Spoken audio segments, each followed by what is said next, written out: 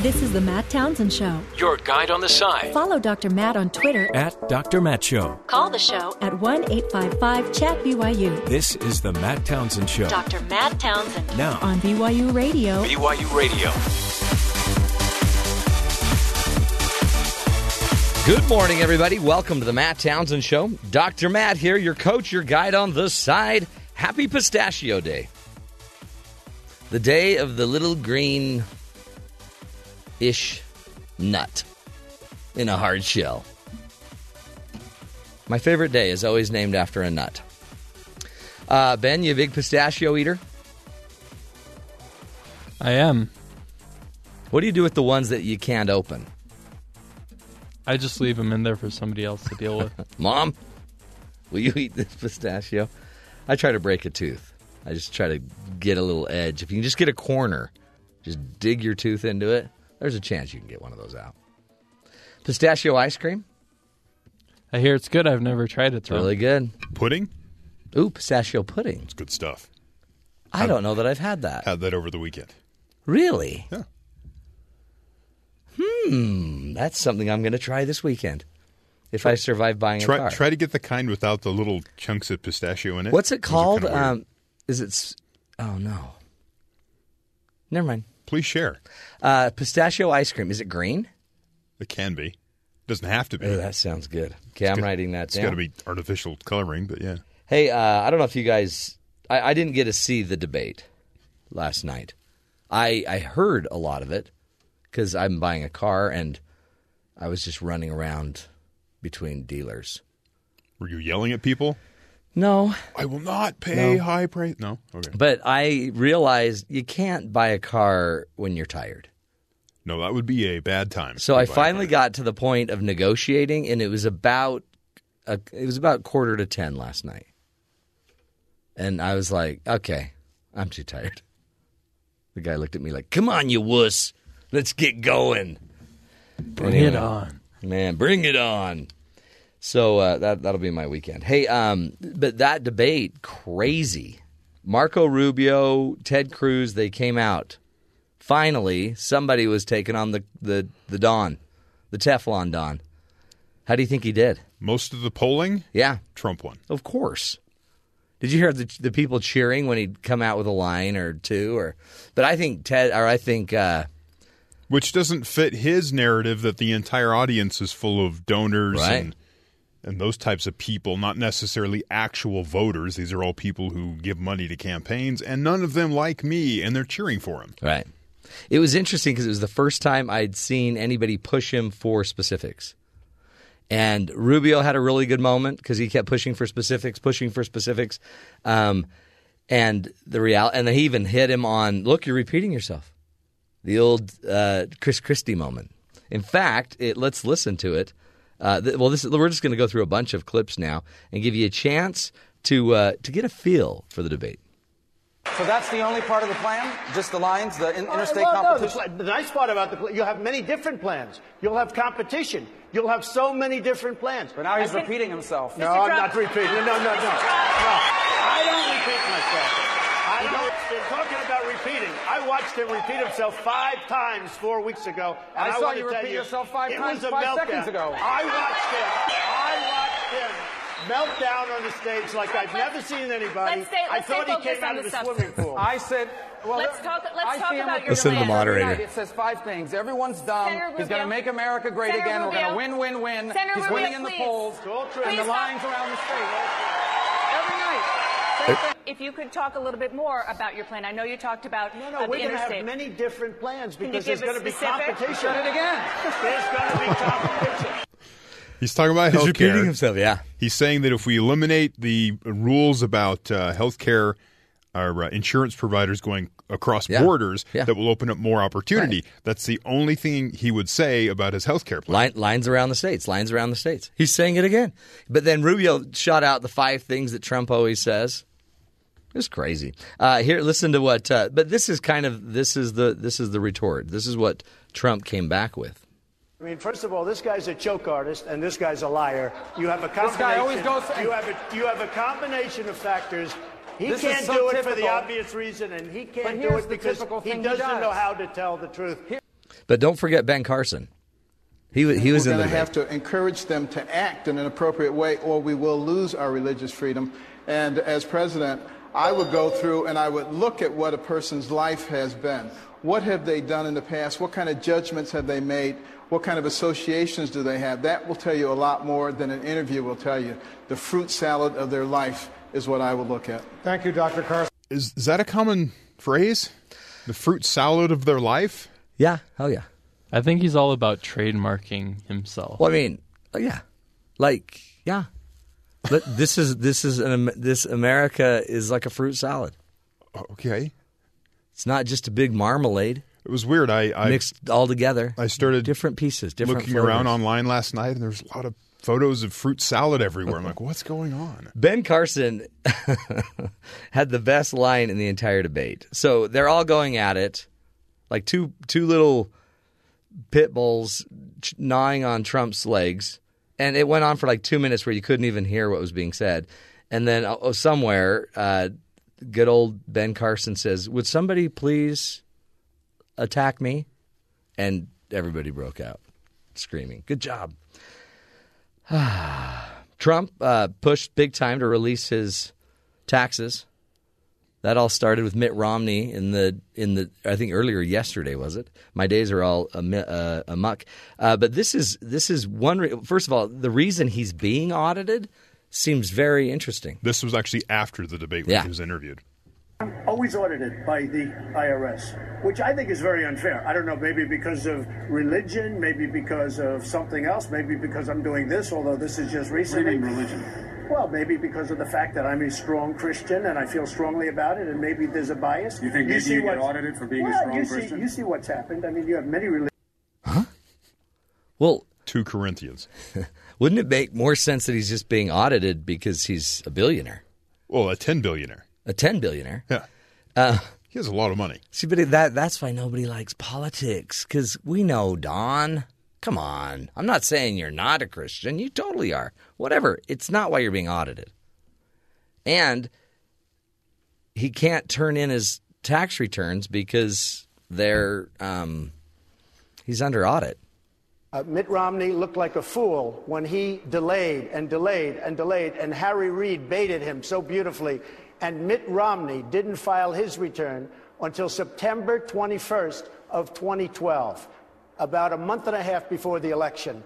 And it cost him big league. As far as my return, I want to file it, except for many years, I've been audited every year, 12 years or something like that. Every year they audit me. It's because he has a lot of money. They want to make sure they get it all. Well, and he's a Christian. He's a Christian. It's obviously religious-based. Yeah. They brought out the fact that, in fact, that was a good jab that Rubio threw, but Trump had a great response about, you're the only guy that has hired illegal immigrants. And then Trump came back, I'm the only guy that's hired anybody on this stage. Boom. Not true. They all have staffs.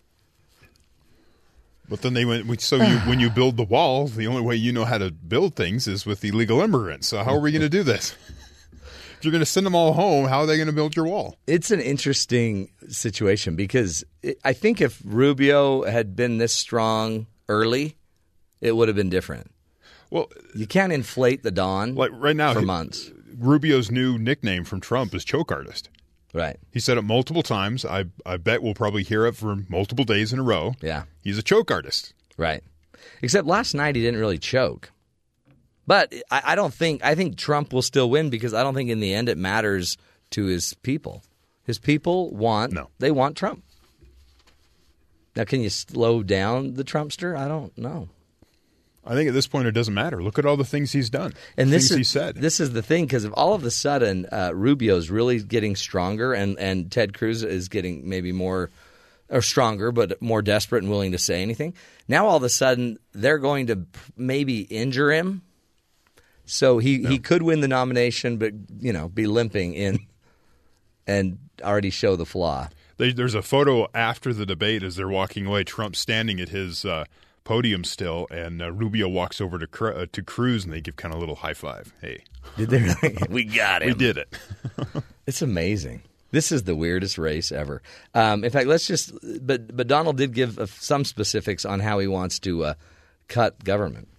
We're going to make many cuts in business. We're going to get rid of so many different things. Department of Education, Common Core is out. We're going local. Environmental protection. We waste all of this money. We're going to bring that back to the states. We are going to cut many of the agencies. We will balance our budget, and we will be dynamic again. So he's specific. That was very specific. Yeah. He's going to cut here, give it to the states. He's going to balance this, and we'll be great again. I think it was Wolf Blitzer then went, because I think it would cost like $10 trillion, they say, to do the budget, to do his proposal over 10 years. $10 trillion. And yet, so then Wolf came out and said, well, cutting the Department of Education would be this much, cutting this would be this much, cutting the EPA would. So it was about, I can't remember, $60, $70 billion, or maybe $100 billion. Where do we get the other money from? And he just then repeated the same thing. But it's going to be a more dynamic economy is what he's saying. There'll be more competition. He's a deal maker. He's a deal maker. It's interesting. This is the weirdest, but honestly, it's the most detail I've ever heard. So finally they push him to details. I mean, it's not a lot of details. It's basically no details, but it's more than what he'd said before. It's more than he's ever said before. It's more than he's ever had to say. And so, again, if this had been done 2 months ago. But the problem was everyone was still dealing with all the nonsense things he was saying. Yeah. That he was just getting up there and, speaking his mind. Yeah. And so instead of policies, you're dealing with this other stuff. And then by the time you get to the policies, the debate's over. He said he did. I think he earned some points, probably more in a general election where he was talking about health care. And he's like, we're not going to let poor people die. They've got to be insured. So you may not like it, but somehow we have to insure these people. But he'll repeal. No, repeal. And that'll be and tough replace it. That'll be tough to sell. Yeah. Because that doesn't really track. I mean, that's kind of the mission of Obamacare, but it didn't quite, it's still reaching. But Obamacare is horrible. Of course. Donald and they're all saying, but repeal and replace. Without a plan to replace it with something. It's such a different contrast to what you see with the Democrats, where the two of them, they get really deep into their platforms, but I don't know. You never know what to believe anymore, because who's really behind all of this? Is this just puppetry for big businesses? That's one of the things we're going to talk about with our guest coming up in a few minutes. Stephen Spaulding will be joining us. He's the legal director and senior policy counsel at the Common Cause, which is a group that's trying to reduce the undue influence of money in politics and expand access to democracy. I think it's going to be a very interesting discussion about how money is impacting our political system. Since 2010, $500 billion has been flowing through the entire political machines of the United States. And we've used it well. That is crazy. In 6 years, $500 billion. And 84% of Americans say there's undue influence by big business and money. So we're going to get to that and why it's such a big deal. It's a huge part of the platform of the Burnster. The Burn. So we'll get to that in a minute with Stephen Spaulding. But first, let's get to the headlines, find out what's going on around the rest of the world. Thanks, Matt. 4 people are dead, 14 others injured after a gunman opened fire Thursday in a Kansas town before attacking the manufacturing plant where he worked. Harvey County Sheriff T. Walton. As of now, there's a lot of things going on. There are known deaths in regards to these shootings. There are a lot of shot victims. The shooter himself has been shot and killed. There are numerous crime scenes involved here, and this will take some time to work through this because there's so many crime scenes and there's so many people. Police said the gunman Cedric Ford, who was identified by coworkers and friends and local reports, wounded 2 people on the street before he drove to Excel Industries in Hessen, Kansas, then shot 1 person in the parking lot, opened fire inside the building using an assault-style long gun. 5 victims are in critical condition. 1 person was undergoing surgery, and 8 others were in stable condition, Walton said. Co-workers and friends told CNN reporters that they would never in a million years imagine 38-year-old Ford capable of the shooting. Excel employee Matt Jarrell said he was a mellow guy. He added he was somebody I could talk to about anything. Before the mayhem started, Jarrell said that Ford just parked and then opened the door, hopped out with the gun on, strapped up and everything. Ford yelled, "Hey!" at a visible bystander, and then shot that person. Jarrell added, "I witnessed him shoot the shots. I saw the shell casings come out of the assault rifle. So he just stepped out of his car and started shooting." Oh, tragic. Not sure what the motive is, but they'll look into it. He's had some run-ins with the law in Florida and in Kansas, but for all reports, I guess some people thought he was a normal guy. Other people thought he was kind of weird. Right, so yeah. All that kind of stuff goes on. Brian Sandoval said Thursday that he was withdrawing himself from consideration for the vacant seat on the Supreme Court one day after it was reported that the White House was considering the Nevada Republican governor for the seat. "I notified the White House that I do not wish to be considered at this time for possible nomination. The notion of being considered for the seat on the highest court in the land is beyond humbling, and I am incredibly grateful to have been mentioned." I wonder if there was another part of the quote, like, "I don't want to be a sacrificial lamb in this turf battle. Don't bring me up in this thing." Yeah, he's trying to stay away from that. In other news, Beirut. What? Have you ever been to Beirut? Twice. You've been there twice? Sometimes we summer there. Apparently they're having a garbage problem. Oh, really? Residents have been embroiled in a garbage overflow problem for months, which stretched back to 2015. The issue stems from competing government fractions who were unable to reach a decision on how to work around the closure of the city's primary landfill. A defunct collection facility combined with heavy rainfall in the area caused massive amounts of uncollected trash to flow into the streets of Beirut, bringing with it a stench so unpalatable that some have called it toxic. There's these pictures of this road kind of off the side of the city that's just full of garbage bags. Oh, wow. That's where they're just kind of a makeshift landfill. And yeah, that happened in New York years ago. That is just nasty. Then the rodents come out. Right. Bah! Then it just turns into a bigger problem. So then what do you do? Oh, poor people in Beirut. Interesting subject coming up. You may have heard Bernie Sanders talk about we've got to have campaign finance reform. President Obama, in his last State of the Union address, we've got to do something about campaign finance reform. And today we're going to be talking about what does it mean? What is the impact and influence of money in our political system? Is it creating the very chaos we're seeing in today's election and the inability for our elected officials to actually get along and get something done? Well, joining us in just a few minutes, Stephen Spaulding will be with us, and we're going to untie the chaos around the money behind the campaigns. Crazy numbers, folks. Stick with us. This is the Matt Townsend Show. We'll be right back.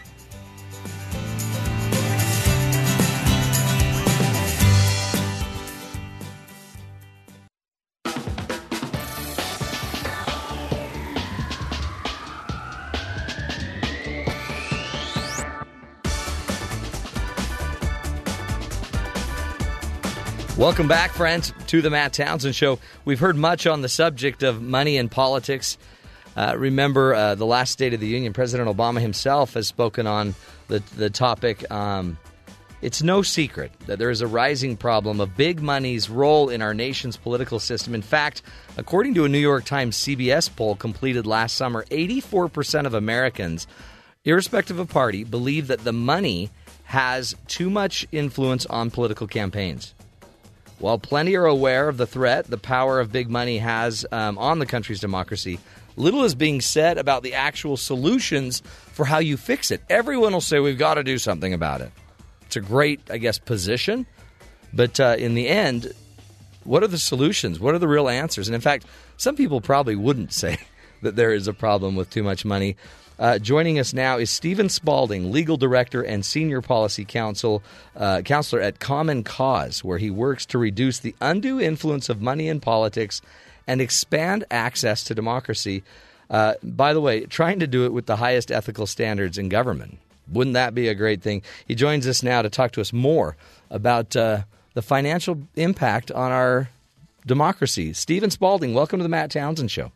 Pleasure to be with you, Matt. Thanks for having me. Great to have you. Talk to us about this. We hear about it all the time, but then when I get into some of the articles and read more about what's going on. This is crazy money. These are crazy numbers that are impacting these presidential elections. $1 billion to run for president?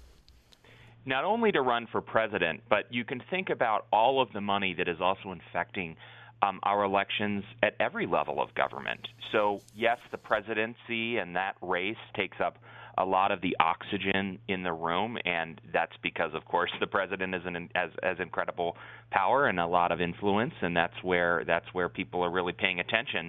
But while people are paying attention to all of that money, which is indeed a problem, you also have money going into the hands of senators and members of Congress and governors and state legislators, and a lot of that money is coming from a very unrepresentative segment of the American population. It's not a lot of people that can afford to write 4- or 5-figure checks to candidates. And I think it's common sense that a lot of people expect something in return when they make that kind of a contribution to a candidate.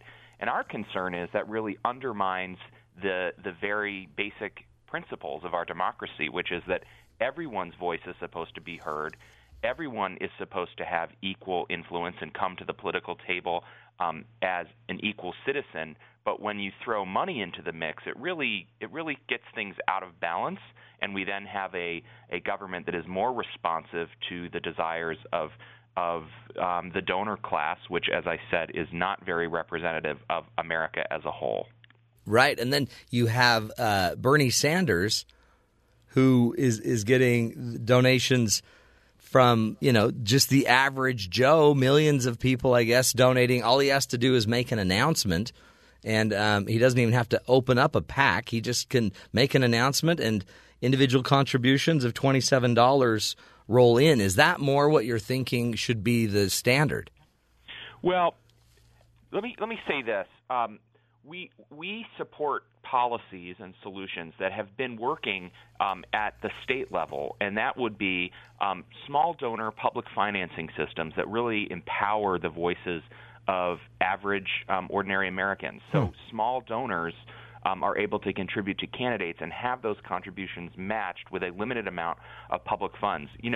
That's how every president of the United States ran for president, from Jimmy Carter all the way up through President George W. Bush. Every single one of those presidents, indeed every single nominee of both the Republican and the Democratic Party, ran on public financing. So what happened is you would collect a number of small dollar donors, and those dollars would, as I said, be matched, and then candidates can get back to debating ideas, talking to their constituents and voters, and not just talking to deep-pocketed special interests. When Ronald Reagan ran for re-election, this is a fascinating statistic. When Ronald Reagan ran for re-election back in 1984, take a wild guess at how many fundraisers he attended.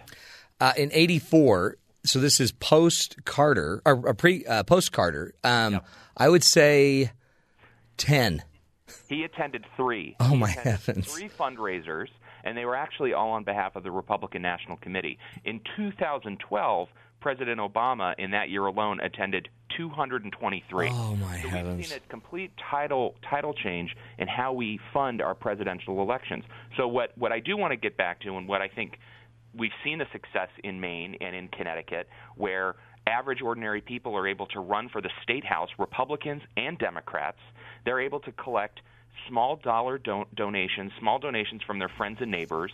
They can then get a small match that lets them run a competitive campaign, and then they're able to get back to discussing issues. That's how 80+% of Maine's legislature has been elected. Similar numbers in Connecticut. We're seeing that model begin to shift. In the city of Chicago, voters just last year voted on a non-binding ballot resolution saying that's how we want our city council members and our mayors to run. In New York City, that's how it works. In Los Angeles, that's how that works. So I think that kind of system is going to bubble up, and eventually we'll see real reform.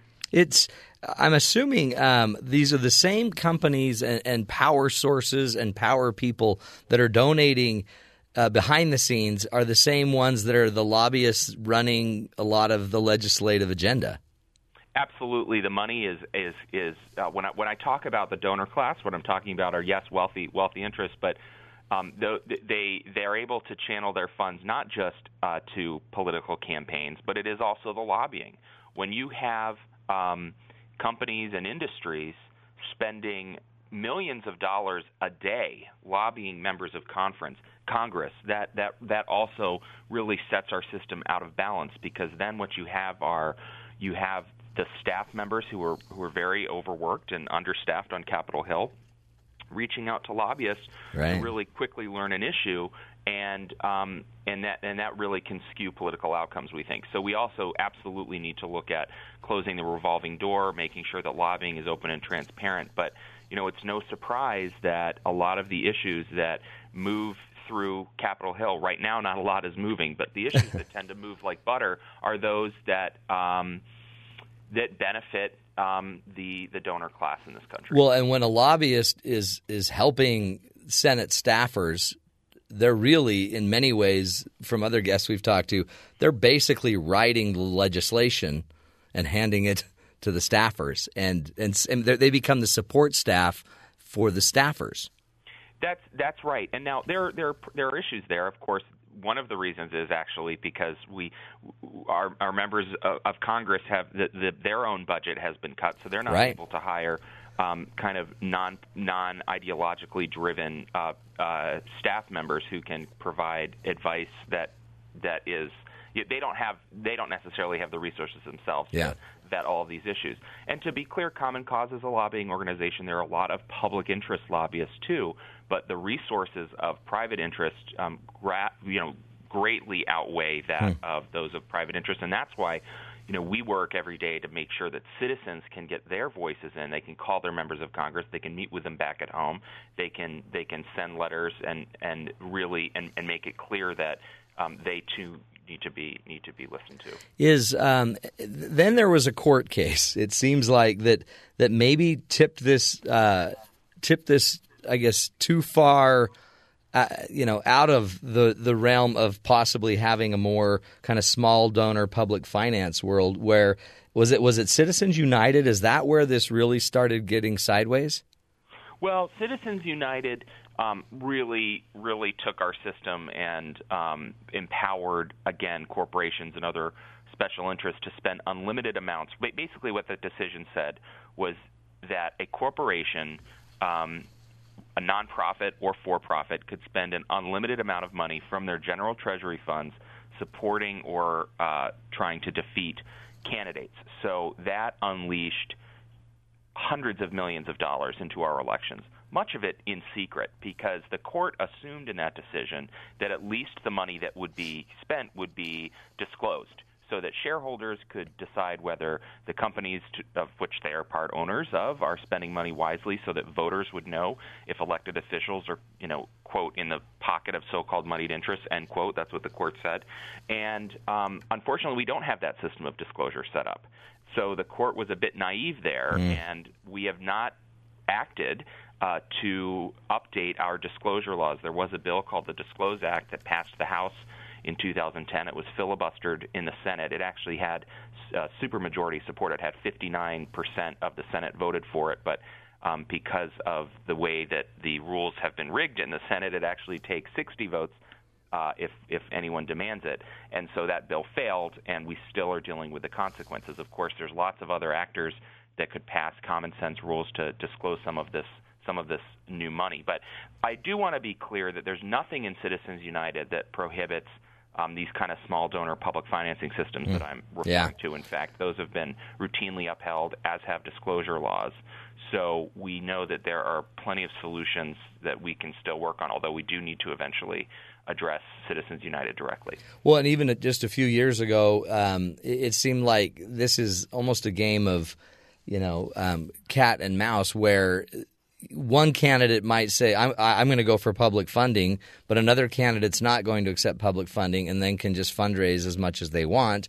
And then all of a sudden you're kind of forced, if you're going dollar for dollar and you want to have an impact, to just not accept public funds.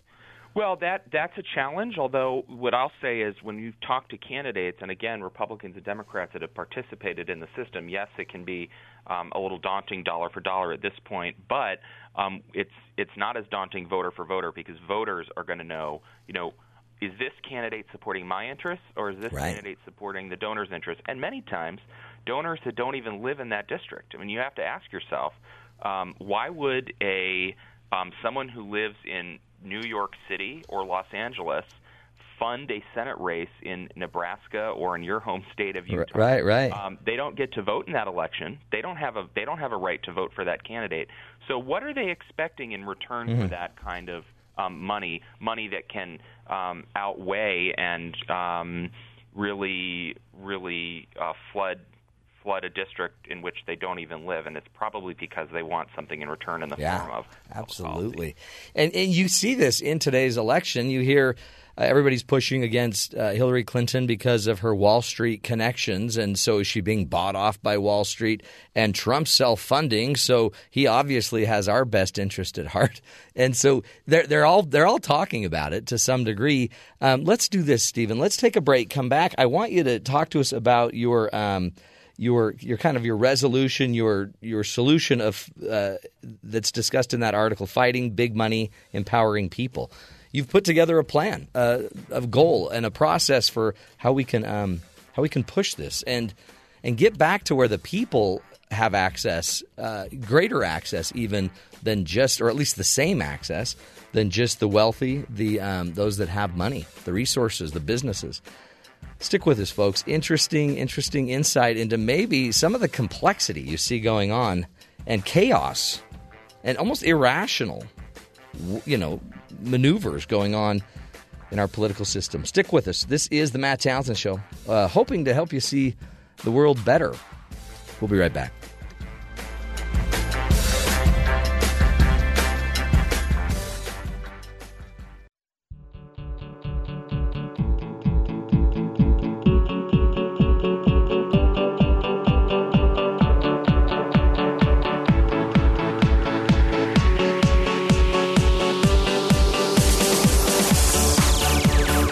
Welcome back, friends, to the Matt Townsend Show. Today on the phone with us is Stephen Spaulding, Legal Director and Senior Policy Leader at Common Cause, where he works to reduce the undue influence of money in politics, expand access to democracy, and uphold ethical standards in government. Stephen, welcome back to the show. Thanks. Thank you. Huge issue. I believe it. I can see the data, and you're not fighting the fight alone. There are other organizations. I guess you're a member. The Common Cause is a member of a group of a collective of 13 other groups, and you've put together some solutions. What are some of the things we can do? Well, that's right. We did work with a number of organizations, and we are working to kind of insert this into the elections at every level, which, as you mentioned, is called our Fighting Big Money and Empowering People 21st Century Democracy Agenda. And there's really 5 principles in this document, which we think every candidate should embrace. One, we need a democracy where everyone participates, where everyone's voice is heard, where everyone knows who is trying to influence our views and our representatives.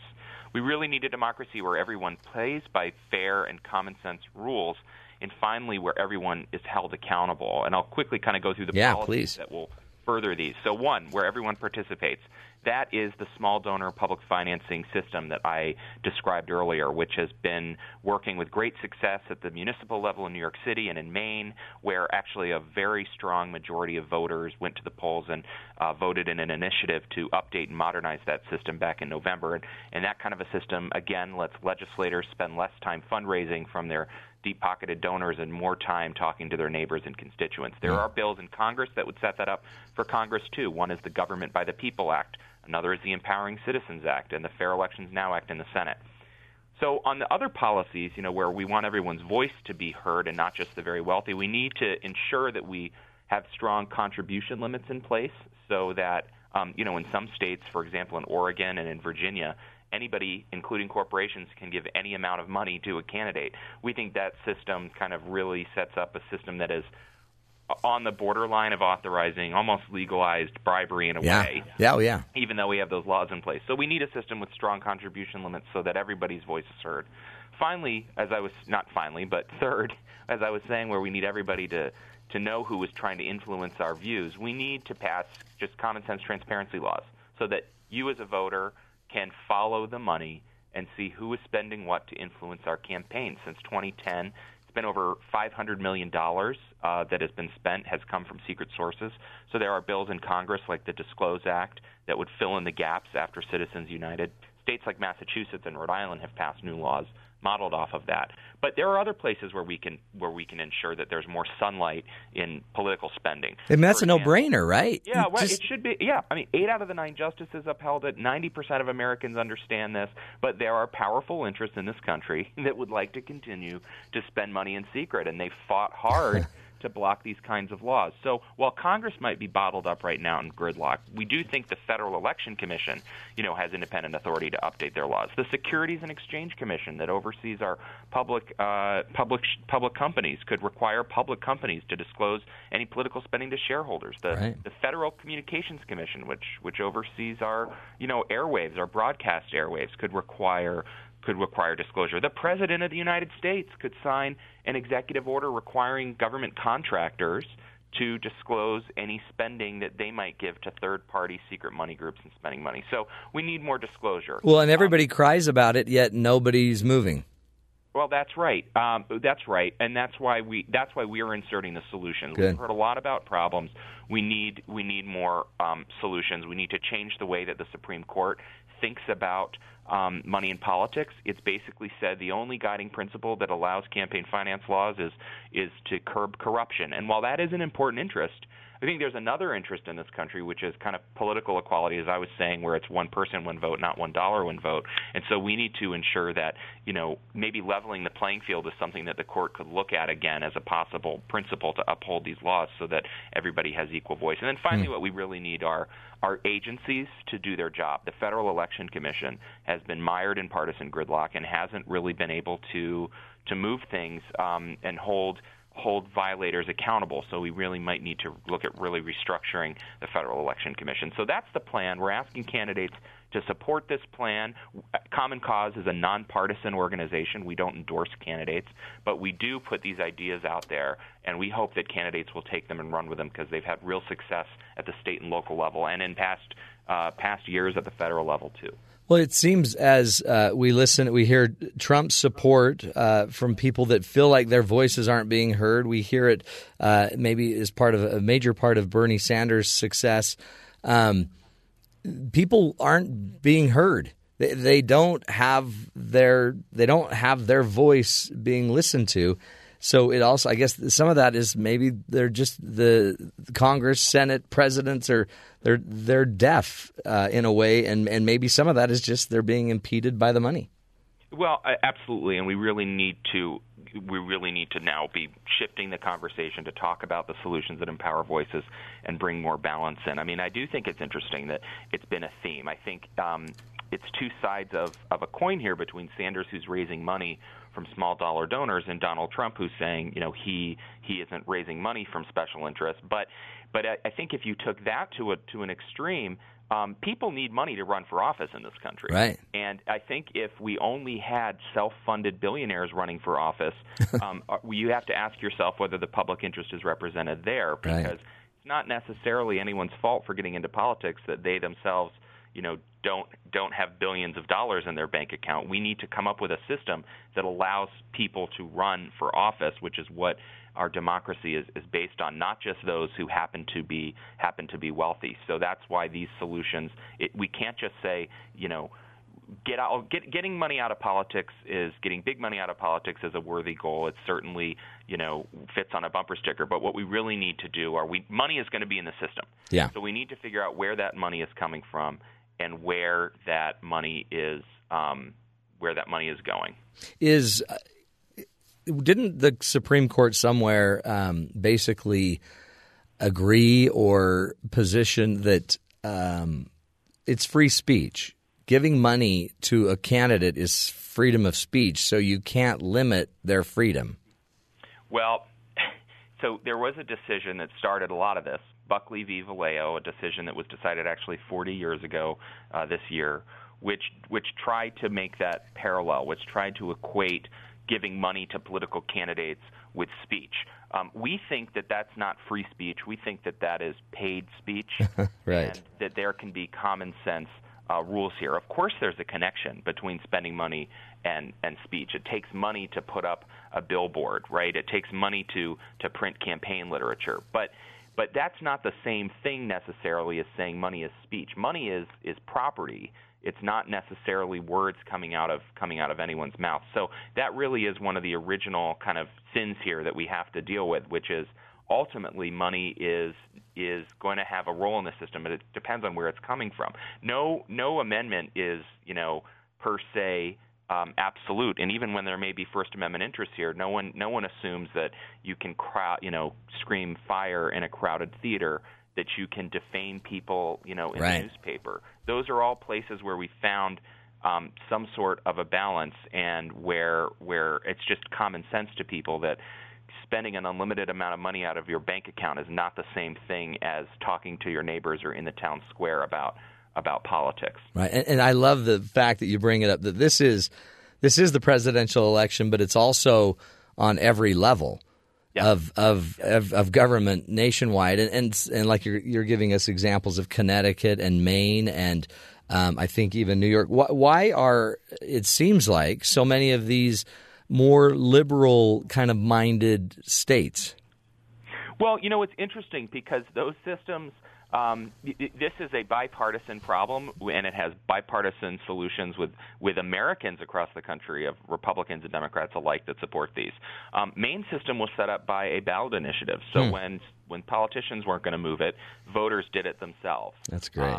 And so, there was a very strong system actually in Arizona, a public financing system that had provisions that were ultimately, after Citizens United, need to be fixed. But there has been success in red states too. Arizona, I don't want to forget Arizona. It's just that the system right now, there was a provision of that law, a technical issue with that law after another decision called McComish, which requires Arizona to go back and update their law. But it has been successful there too. And at the presidential level, as I said, Ronald Reagan, President George Bush II, they all ran on it. And it was George W. Bush who signed McCain-Feingold, and it was Senator John McCain, the Republican standard bearer in 2008. This was one of his signature achievements.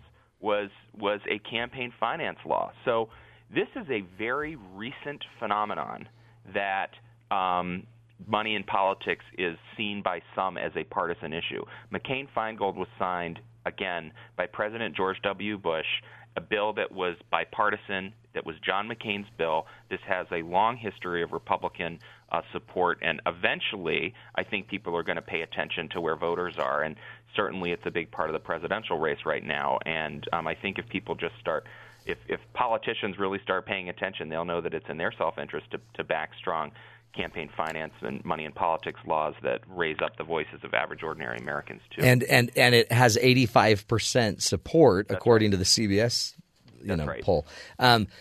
Just as we wrap up, and maybe that's the answer, is I need to go push a local ballot initiative for some type of finance reform. What does the average citizen do? What should I do? What should our listeners do to do our part to push this concept just as a voter? Well, first of all, folks can find out more about the Fighting Big Money agenda at our website at commoncause.org, and you can look those. You can sign up for our alerts, which we send out all the time, asking people to contact their member of Congress or their state senator or state house rep and ask them to co-sponsor these bills. But really, this is about a grassroots movement. So it's writing letters to the editor about the problem of money in politics. It's bird-dogging members, people that are in elected office. Sometimes they love seeing their name in the paper, and sometimes they don't like seeing their name in the paper. But they pay attention.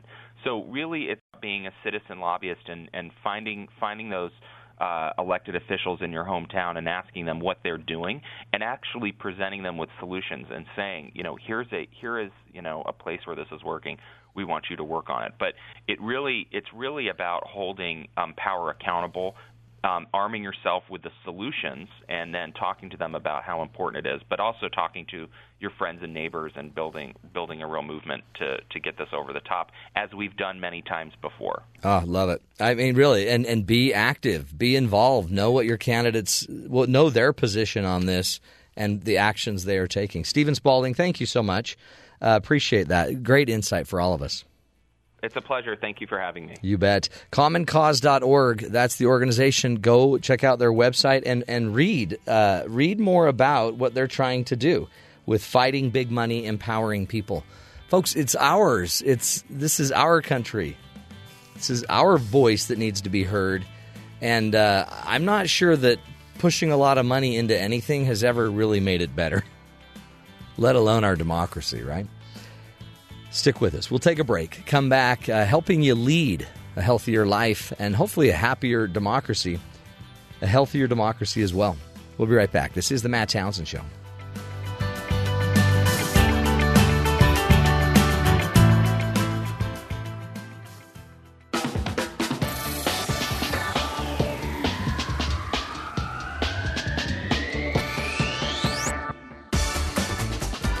Welcome back, everybody, to the Matt Townsend Show.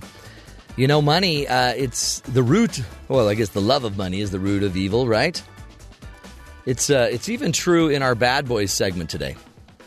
Because at some point,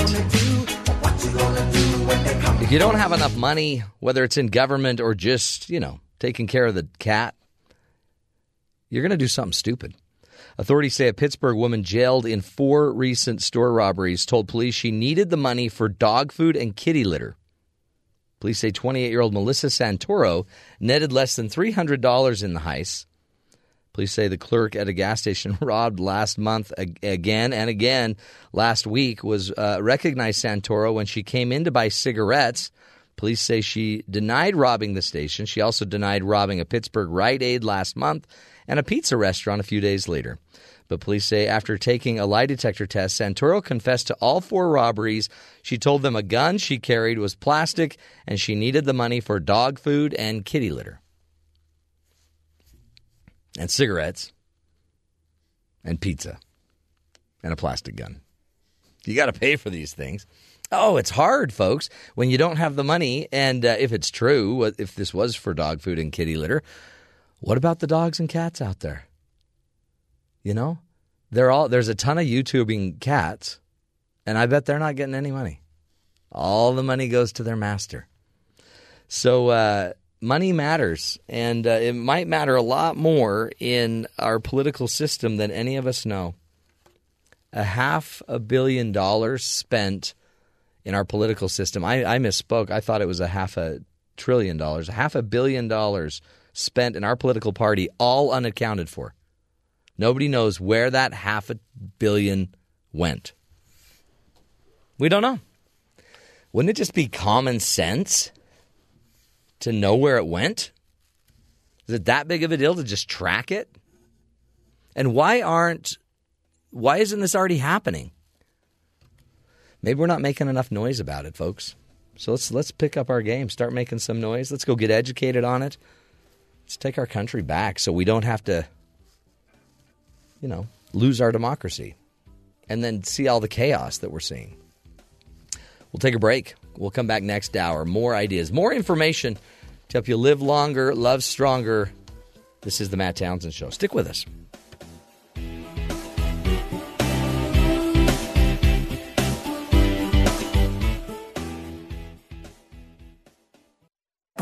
This is the Matt Townsend Show. Your guide on the side. Follow Dr. Matt on Twitter at Dr. Matt Show. Call the show at 1-855-CHAT-BYU. This is the Matt Townsend Show. Dr. Matt Townsend. Now on BYU Radio. BYU Radio. Good morning, everybody. Welcome to the Matt Townsend Show. Dr. Matt here, your life coach, your guide on the side. Today I will be your automobile new purchase expert. Actually, today I won't be. I'm just going to training today. Training? Later today, I'm going to be sitting down and negotiating a new car. Oh, that's fun. So I feel like it's the combine. A little bit. I'm hoping they choose me. hoping I don't get hurt. I tend to go in with, this is my price. If you can't meet me, then I'm going to walk out the door. And they get really concerned when you stand up. See, we have completely different philosophies. I go in there kind of like, how bad am I going to get reamed? Well, and you go in there like, this is how I'm going to take advantage of you. You go in with a price. You know your number. Yeah. If they don't want it, you'll walk away. And if you want to set the number a little lower than what the car is. Yeah. They can say no. Yeah. Then you're like, okay. And you walk out the door, and then you get to see how much they really want to hold on to that number if you start standing up and walking away. What happens if your kids are behind you saying, Daddy, buy it, Daddy, buy it? Just grab your kid, tell them to be quiet, and walk out the door. Shut up, I'm negotiating. Shut up. Don't bring your kids, just you go. My wife was, like, I sat there with one guy, one time we were negotiating a car, and we went round and round, and I wanted the car for like $200 a month because it was what we were paying for the other car. Yeah. I just wanted it to fit in our budget, not have to adjust anything. I didn't want to have to stop buying something because we had to pay more for a car. Right. We were on kind of a tighter budget. And so we walk in, and I went through a couple guys, and then all of a sudden the manager comes over. Uh-oh. And the manager came over, and he was like limping. He goes, I ran a marathon this morning and twisted my ankle, but it's okay. I'll come over and talk to you. You ran a marathon and you're working?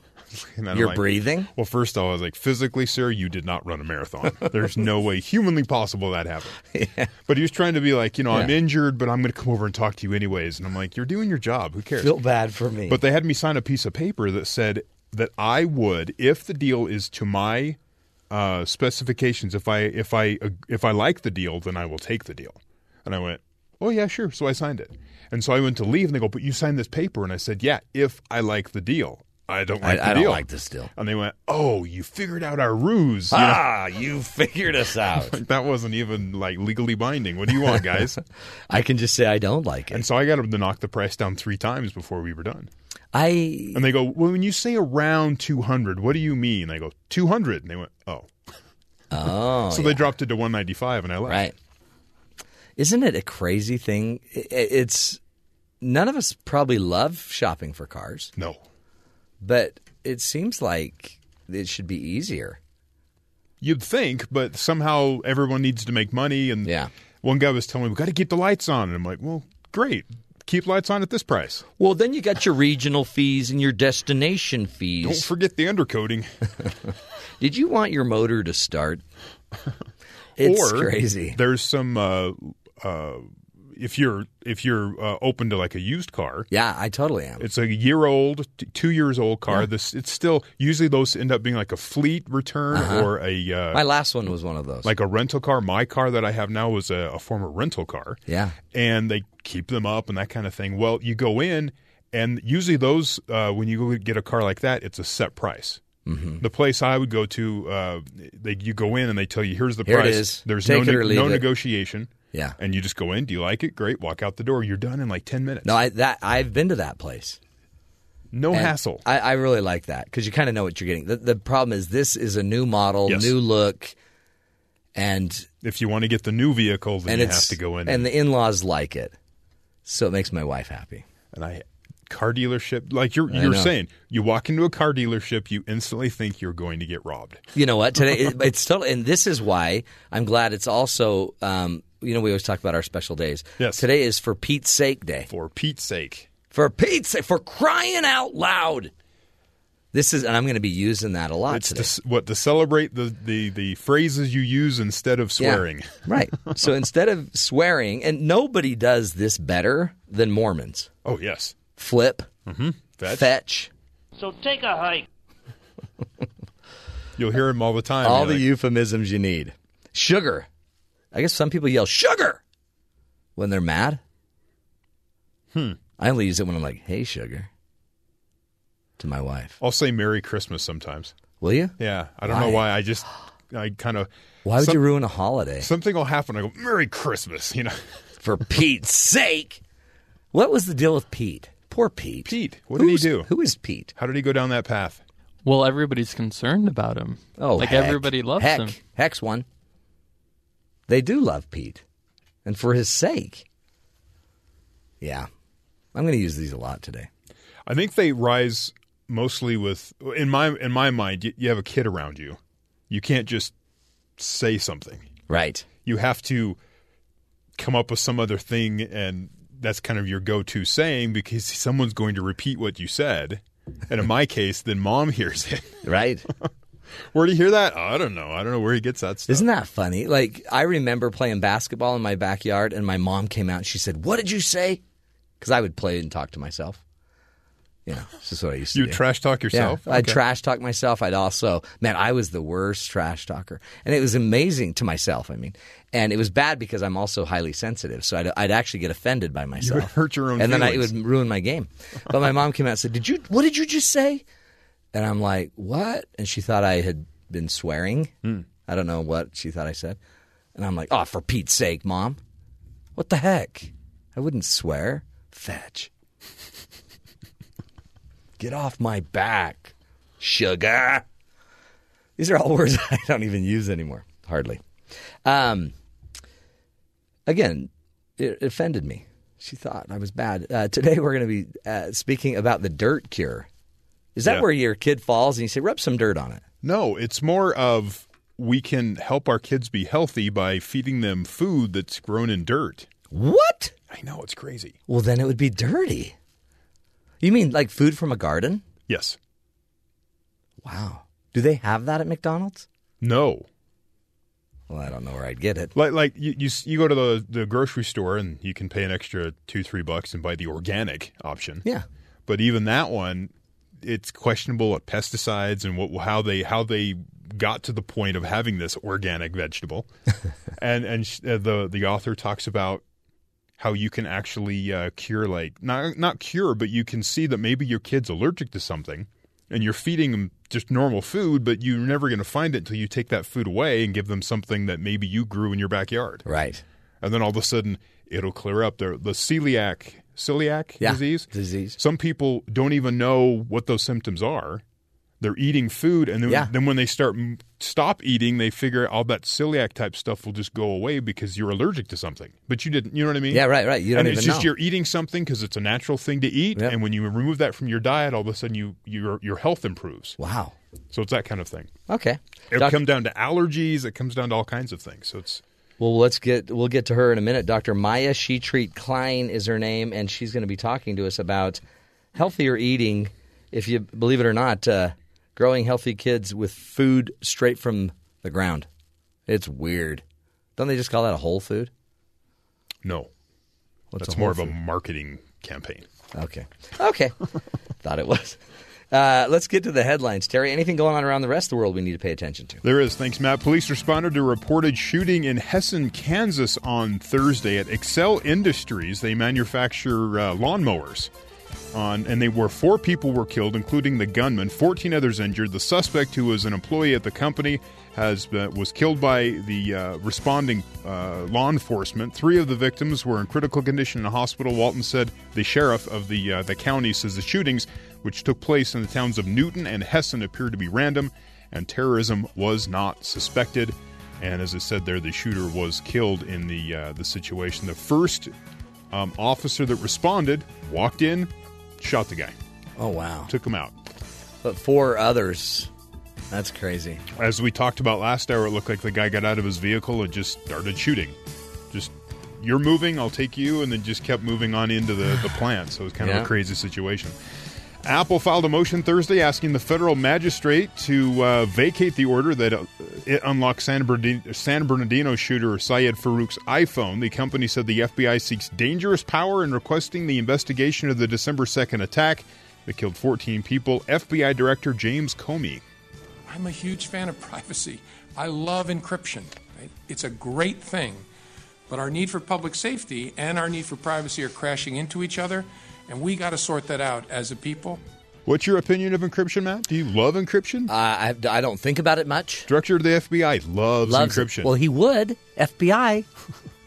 Loves to, every morning gets up, I'm going to encrypt something. It's funny to watch him say that. You're like, really? That's how you're going to go with this? Apple's motion reads, this is not a case about one isolated iPhone. Rather, this case is about the Department of Justice and the FBI seeking through the courts a dangerous power that Congress and the American people have withheld. The ability to force companies like Apple to undermine the basic security and privacy interests of hundreds of millions of individuals around the globe. Google will join Microsoft supporting Apple with a legal filing against the FBI. This isn't just one phone. I read a report earlier this week. It's maybe like 10 devices, and now they're saying there might be 170-something devices. Well, and now certain counties are saying, like L.A. County, I think, is saying, okay, no more use of Apple. We're not using... That's in Arizona. Oh, is that Arizona? Apple phone, no more. Maricopa County. Oh, is it? Maricopa County. Say no more. Former Mexican President Vicente Fox says he won't stand for Trump's idea to build a wall between the U.S. and Mexico. With Mexico footing the bill, he goes, I'm not going to pay for that bleeping wall, he told Fusion's George Ramos. He should pay for it. Fox also called on Hispanic Latinos in the U.S. to open your eyes. It's not to defend our race, not to defend our creed. It's to defend the very same nation that is hosting you. This nation is going to fall if it goes into the hands of this crazy guy. Isn't this interesting? Quote, unquote. Vicente Fox, ex-president of Mexico. Trump is now arguing publicly head-to-head. Super Tuesday. Yeah. On Tuesday, one of the biggest states in Super Tuesday, Texas, 222 delegates. Wow. Money. That's the one. Ted Cruz should win that one. Some reports, there's a poll out of Dallas saying it's Cruz and Trump are tied at 32. Other polls show that Cruz has about a 10-15 point lead, so it depends on which way you're looking. Texas Senator Ted Cruz thought the Lone Star State was his turf for the taking, but then Donald Trump has an irritating habit of proving his competitors very wrong. With Texans set to vote in Super Tuesday, Cruz risks appearing too, Ivy League, according to some people. This from the New York Times. It says, Cruz doesn't come across like Rick Perry does, former Texas Land Commissioner Jerry Patterson told the New York Times, naming, by example, a folksier Texan, Rick Perry. Rick Perry and Jerry Patterson went to Texas Agricultural and Mechanical, Texas A&M. Ted, he went to Harvard. Ted. Patterson added that Cruz was too clever by half. From a New York Times article, it goes on and says that nationalism is a new thing, man, said Jordan Vore, a 30-year-old Trump supporter who wore a Longhorn belt buckle the size of a miniature football, the article says. It goes on, he says, I just kind of want to watch the establishment burn. Mr. Vore added, what's the point of being a conservative anymore? It's a failing ideology. And then the Dallas TV poll says it's tied. So the guy's like, I just want to watch it all go to chaos, so let's vote for Trump. No, that's anecdotal. It's one person, but there's a theme. It could be a theme there. And in China, we've talked before about they're having problems. There's 1 billion people in the country. They have 10 million people dying a year, and everybody wants a burial plot. They're running out of land. Yeah. So then they go to, we'll start stacking and have mausoleums. Well, now they're running out of space for those. So now they're asking for people to cremate. Mm-hmm. And the problem is in the culture, you want to go and visit your loved ones. They bring gifts. You got to go somewhere to see them. Yeah. So there has to be a place. And if you cremate and then spread the ashes, there's no place really to go. They're asking people to bury their loved ones standing up. That's what I want to do. Vertical. Yeah. But I want to be like in a speaker's pose, like where you're pointing. Okay. That'd be cool. Another little nugget from this article I was reading. This isn't the first time in recent years that communist government in Beijing has urged non-traditional burial practices to preserve land space. Last year, the government even hosted a cremation competition pitting 50 of the country's top cremators against one another in a challenge demonstrating their technical skills and diligence. That is so gross. Are you serious? And they're off. So it's like a... How do you... a cremation competition somehow? Yeah, we were starting to lose, and then we just picked up and we just stoked the fire some more. I don't know. It's like we pushed a lot of bodies through there. We feel really good about our team and our opportunities moving forward. Thanks, Ricky Bobby. The post-game analysis. Yes, there you go. That was crazy. Do you know how hard it is to keep the momentum going like that? But we focus. We're not looking ahead too far. We're just going to look to the next contest. Oh, my living. What's happening to this world? We'll take a break, folks. When we come back, we'll be talking to Dr. Maya Shetreat-Klein. about her book called The Dirt Cure. Maybe, folks, we need to get back to the farm, back to nature, back to healthier, foods that come from the ground. Even let our kids get dirty once in a while. The Dirt Cure may get rid of some of these issues, allergies, things that are taken over and are on the rise in our healthcare system. Stick with us. Interesting topic coming up. This is the Matt Townsend Show, helping you live longer. If you'll stick with us, we'll be right back.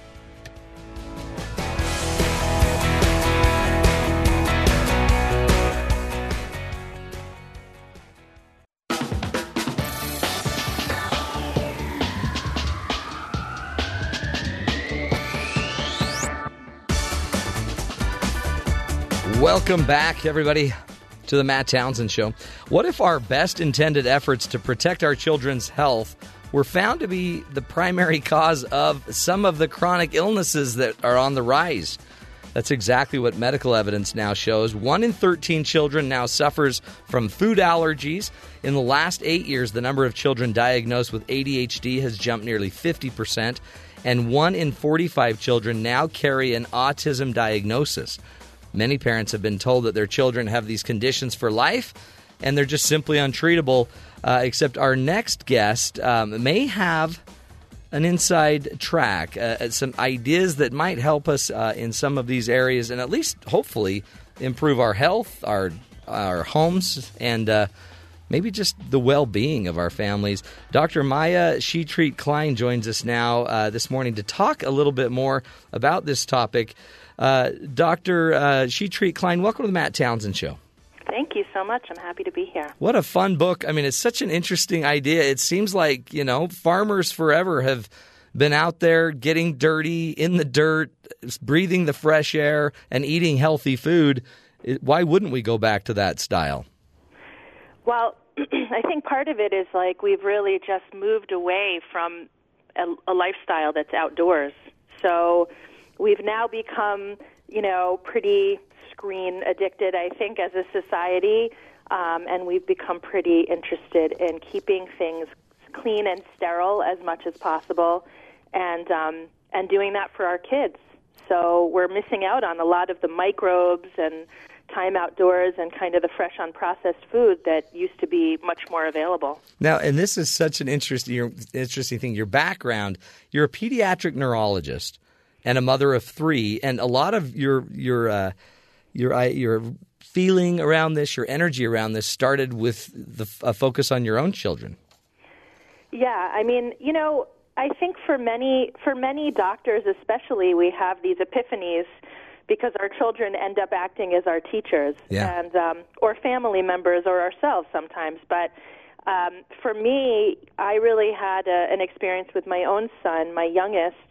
When he was about a year old, started to have breathing difficulties. It was, sort of like asthma, and it really went on and on and on and on. It didn't just happen occasionally, but it was pretty much continuous. And he had weird rashes. He stopped gaining new speech. So he had been a really early talker. Wow. And then kind of plateaued, and as a pediatric neurologist, obviously, and for any parent, I mean, it was terrifying, and nobody seemed particularly concerned. Our pediatrician, who was a very loving person and a old time, really invested pediatrician, gave him antibiotics and steroids and then inhalers. And we were kind of doing all these things, and it seemed like the medication was actually making him worse. Ooh. And finally, I was like, this can't continue in this way, but nobody really seemed interested in coming up with the root cause. It was just like, let's try to use this Band-Aid or that Band-Aid. And finally, I found an allergist who was willing to test him for food allergies, and it turned out he was allergic to soy. Oh, wow. And I had been giving him soy milk when he was a year old. Actually I was still breastfeeding him, but he was also getting soy milk when I was at work. And as a healthier option, probably. I thought, he got gassy with milk, and I thought, this is healthy. Yeah. And it turned out that what he was getting every single day was actually making him incredibly sick, not just affecting his gut, but also his lungs and also his development and his brain. Wow. And you're paying attention to that. Because there's a cause and effect to a lot of our foods and our lifestyle, but it's not always like an immediate cause and an immediate effect. It's not always like they go into, some shock and drop and lose their ability to speak. It just might take years. Well, exactly. And we think of the only kind of reaction you can have to food or, any kind of allergy has to be like anaphylaxis. Right, grab an EpiPen. You're keeling over, as you say, and, your throat closes up, the hives. That's a very classic reaction.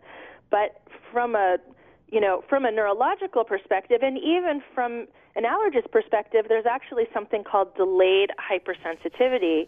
And that hypersensitivity is something that can take hours or even days. In my son's case, once we took him off of soy, his breathing symptoms completely went away and didn't come back unless he had an exposure. And it turned out soy is a hidden food in a lot of different processed foods and restaurant foods. So we really learned a lot. That was sort of the beginning of my education. But in his case, it would be about 48 hours. So 24 hours later, he'd start to have a runny nose. And 48 hours later, the breathing issues would begin. Isn't that amazing? And that's such a delay. You might think it had something to do with that day. Oh, well, we were around a dog today. Exactly. And then we just keep eating or drinking soy. What I try to tell people is that every symptom has a reason. Things don't just happen for no reason. We're not always able to be good enough detectives to discover the reason, but it's always happening because of something. And it's important to really kind of be thinking and be critical of what's going on when you have a child who's having illnesses, because sometimes you can really make connections and change the course of their illness. When you say the dirt cure, what does that have to do with? Because to me, that philosophy of becoming your own detective, that's a really great idea. But the dirt cure too, I guess, is that we also might be overprotecting our kids by keeping them away from germs. Well, what I mean when I say the dirt cure is three things. I mean exposure to germs and microbes. I mean eating fresh, unprocessed food from healthy soil, and getting children outdoors in nature. So for me, those are the three foundational ways that we can reverse the course of what's happening in children's health right now, and really all of our health is related to our body's need for those three elements that are all related to dirt that we're really not getting, and would also, I think, really prevent a lot of the need for all the pharmaceuticals people are getting, and even being out in nature actually even helps with mood and cognition. I see so many children who are anxious, who are depressed, who are have ADD or ADHD diagnoses, who have executive functioning issue. Being outdoors in nature, there's actually many studies that I talk about in the Dirt Cure, which show that all of those things can improve just by being outside in nature. Talk about some of the chronic illnesses.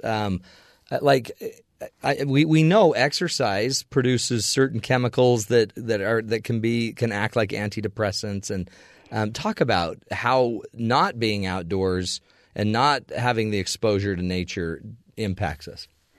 Well, so we know that there's a lot related to screen time, right? And we know that keeps us probably a lot more indoors, and certainly kids more indoors, right? I mean, I don't know about you. When I was a kid, my mom basically, 10 years old, she kicked me out of the house. Right. In the morning, let's say in the summer, I would hop on my bike around to my friends. We'd go, play tag, or we'd go play by this creek near our house. I mean, kids are not doing that in the same way, particularly because so many of us live in urban areas. But, even in suburban areas, kids are much more indoors. And the kinds of things it seems to do, I mean, for one thing, there's a really interesting body of scientific literature that shows that being outdoors and being exposed to natural light prevents developing nearsightedness. Really? So something from 1 to 3 hours a day is what they recommend to prevent nearsightedness. We used to think it was totally genetic. Yeah. But actually, and probably there's a component, of course, that is genetic, just like with every condition.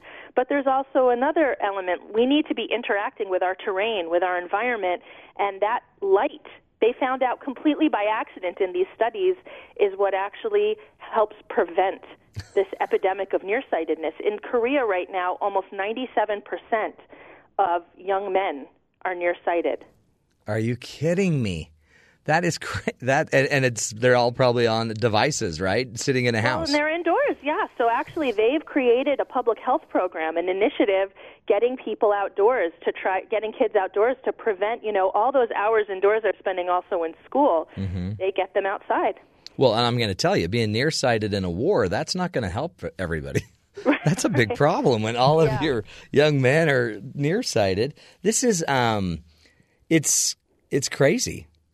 But again, it seems like the system, it's not just immediate cause always and immediate effect. We're always so into the immediate learning. This process takes so much time that it's almost like we've been lulled to sleep. Well, absolutely. Things happen in this kind of very gradual, insidious way where suddenly we're seeing so many health issues and they kind of creep up on you. And then, I talk about this in the book. Like, I have so many patients who come and say, oh, my child's healthy, my child's normal. But it turns out, they poop like once a week, and, they have seasonal allergies, so they're taking something for that. They have eczema, so they're on steroid cream. There's like a long list of different medications that they're taking, and it's sort of like, it entered in such an insidious way. They don't think, oh, my child's on 5 different medications. Mm-hmm. But here we learn that, there's such a fascinating study as well about being outdoors, how it impacts us. So soil itself is filled with amazing microbes that we interact with when we're outdoors. And so 1 teaspoon of soil has as many microbes as all the people on Earth. Wow. And it's unbelievable, right? Yeah. And one of those kinds of organisms, think of how many we still have yet to learn about. One of them, called Mycobacterium vaccae, actually has been studied, and it's been shown that it boosts serotonin levels similar to SSRI antidepressants like Prozac or Zoloft. Oh, my heavens. So the kid eating the dirt is really probably self-medicating. Well, maybe out not in the many garden. levels, absolutely, because they're also adding microbes into their gut. Absolutely. But and actually another study that looked at that same organism found that in animal studies that mice were able to complete a maze in half the time and with less anxiety, a difficult maze, than the mice who didn't get exposed to that. So there's this thinking that it actually boosts cognition and helps us feel more relaxed, which makes sense. Oh, totally. Well, and then if you add on top of it that you're outdoors with the sun beaming down on you, giving you some vitamin D, you're getting fresh air, your body is moving. Mm-hmm. You add all of that, and you're not having the negative effects of being indoors with that type of lighting and a screen in front of your face. Boom.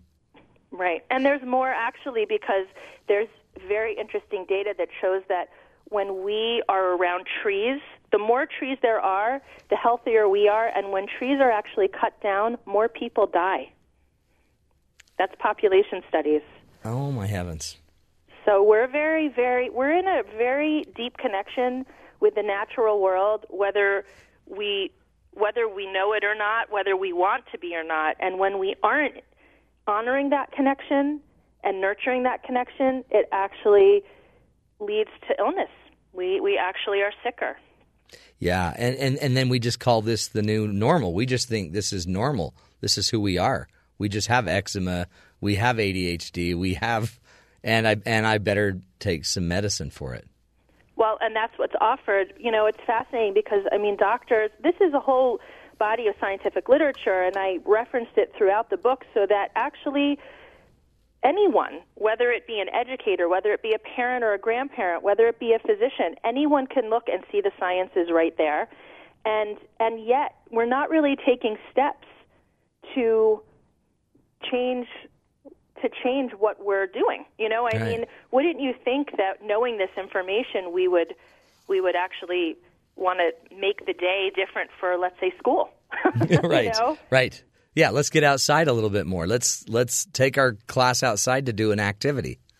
Well, and even having a nature curriculum is something I really strongly believe in. I mean, take kids out into the woods. In Japan, there's something called forest bathing. It's called Shinrin-yoku, and it's actually means immersing yourself in the forest, and it's used as preventive medicine there, where they've actually studied and found that being in the forest makes people more focused. They actually perform better in the classroom or in work, and they're happier, they sleep better, and they actually have higher levels of anti-cancer proteins in their bodies. So it actually completely transforms their immune system just by walking in the forest. Holy cow. This is good. Maya, we got to take a break. We're speaking with Dr. Maya Shetreat-Klein. She's the author of the book, The Dirt Cure, and Growing Healthy Kids with Food Straight from Soil. She's a pediatric neurologist, for heaven's sakes, and she's teaching us we got to get back to Mother Nature, man. Forget a spoonful of sugar to help the medicine go down. Maybe just a spoonful of dirt, and you won't even need the medicine. How about that? We'll take a break, folks. We'll come back, continue this discussion about your health and nature. Isn't it amazing? God provided the answer. We'll take a break. This is the Matt Townsend Show.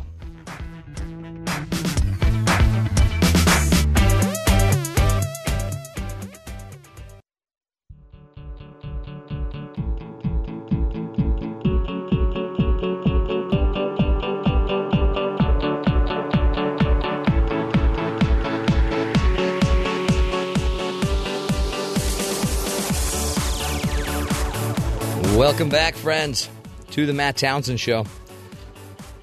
You know, the law of the harvest. You reap what you sow. Maybe there's more to it than just some philosophy or great wisdom.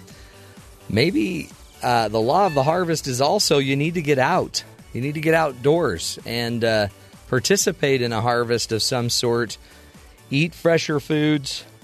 And use really what God gave us to be able to live healthier, happier lives. The soil, the earth, nature. Expose yourself. Our guest says we need to get back to the dirt cure. Expose ourselves to germs. Eat fresh food, and get out and closer to nature. There's a lot of incredible research talking about the benefits of all of that and how it may be able to be the antidote, maybe, or just the necessary, input to create a healthier life. Dr. Maya Shetreat-Klein is joining us. She's the author of The Dirt Cure, Growing Healthy Kids with Food Straight from the Soil. She's a pediatric neurologist and mother of 3. And she has been basically on a mission, trying to do what she can to improve the health of all of us and have us look at our health, I think, in a more holistic way. Dr. Maya Shetreat-Klein, welcome back to the show. Thank you. What do you think? I mean, is it possible that if we just move away a little bit from the technology? It's so interesting to me that many times technology and nature they kind of seem like antithetical. They seem you don't want your phone near the dirt, near the water. So we almost need to walk away, or you can bring it, I guess, take pictures. But in the end, you're just saying get back and allow nature to do what nature does. Well, I think there's nothing that can replace just walking in the woods or walking next to the beach with nothing and just taking in what's there, listening to the sounds, and just letting it really is. It regulates your nervous system, but it's also very spiritual. I mean, I think it's working on us in a physical and emotional and a spiritual way all the time. But I also think it's possible to bring technology and use it to connect yourself to the natural world. So some examples of how my family does that is, for one thing, pictures, right? I mean, that's, I think, using a phone, using a camera, but going and finding things that are beautiful or things that really, make us feel, turned on for some reason or another. So that's one way. Another way is actually there are some great apps. So one of them is actually called Merlin, and it's an ornithology program. It actually helps identify birds. So if you hear a bird or spot a bird and you want to know what bird that is, you can actually go into this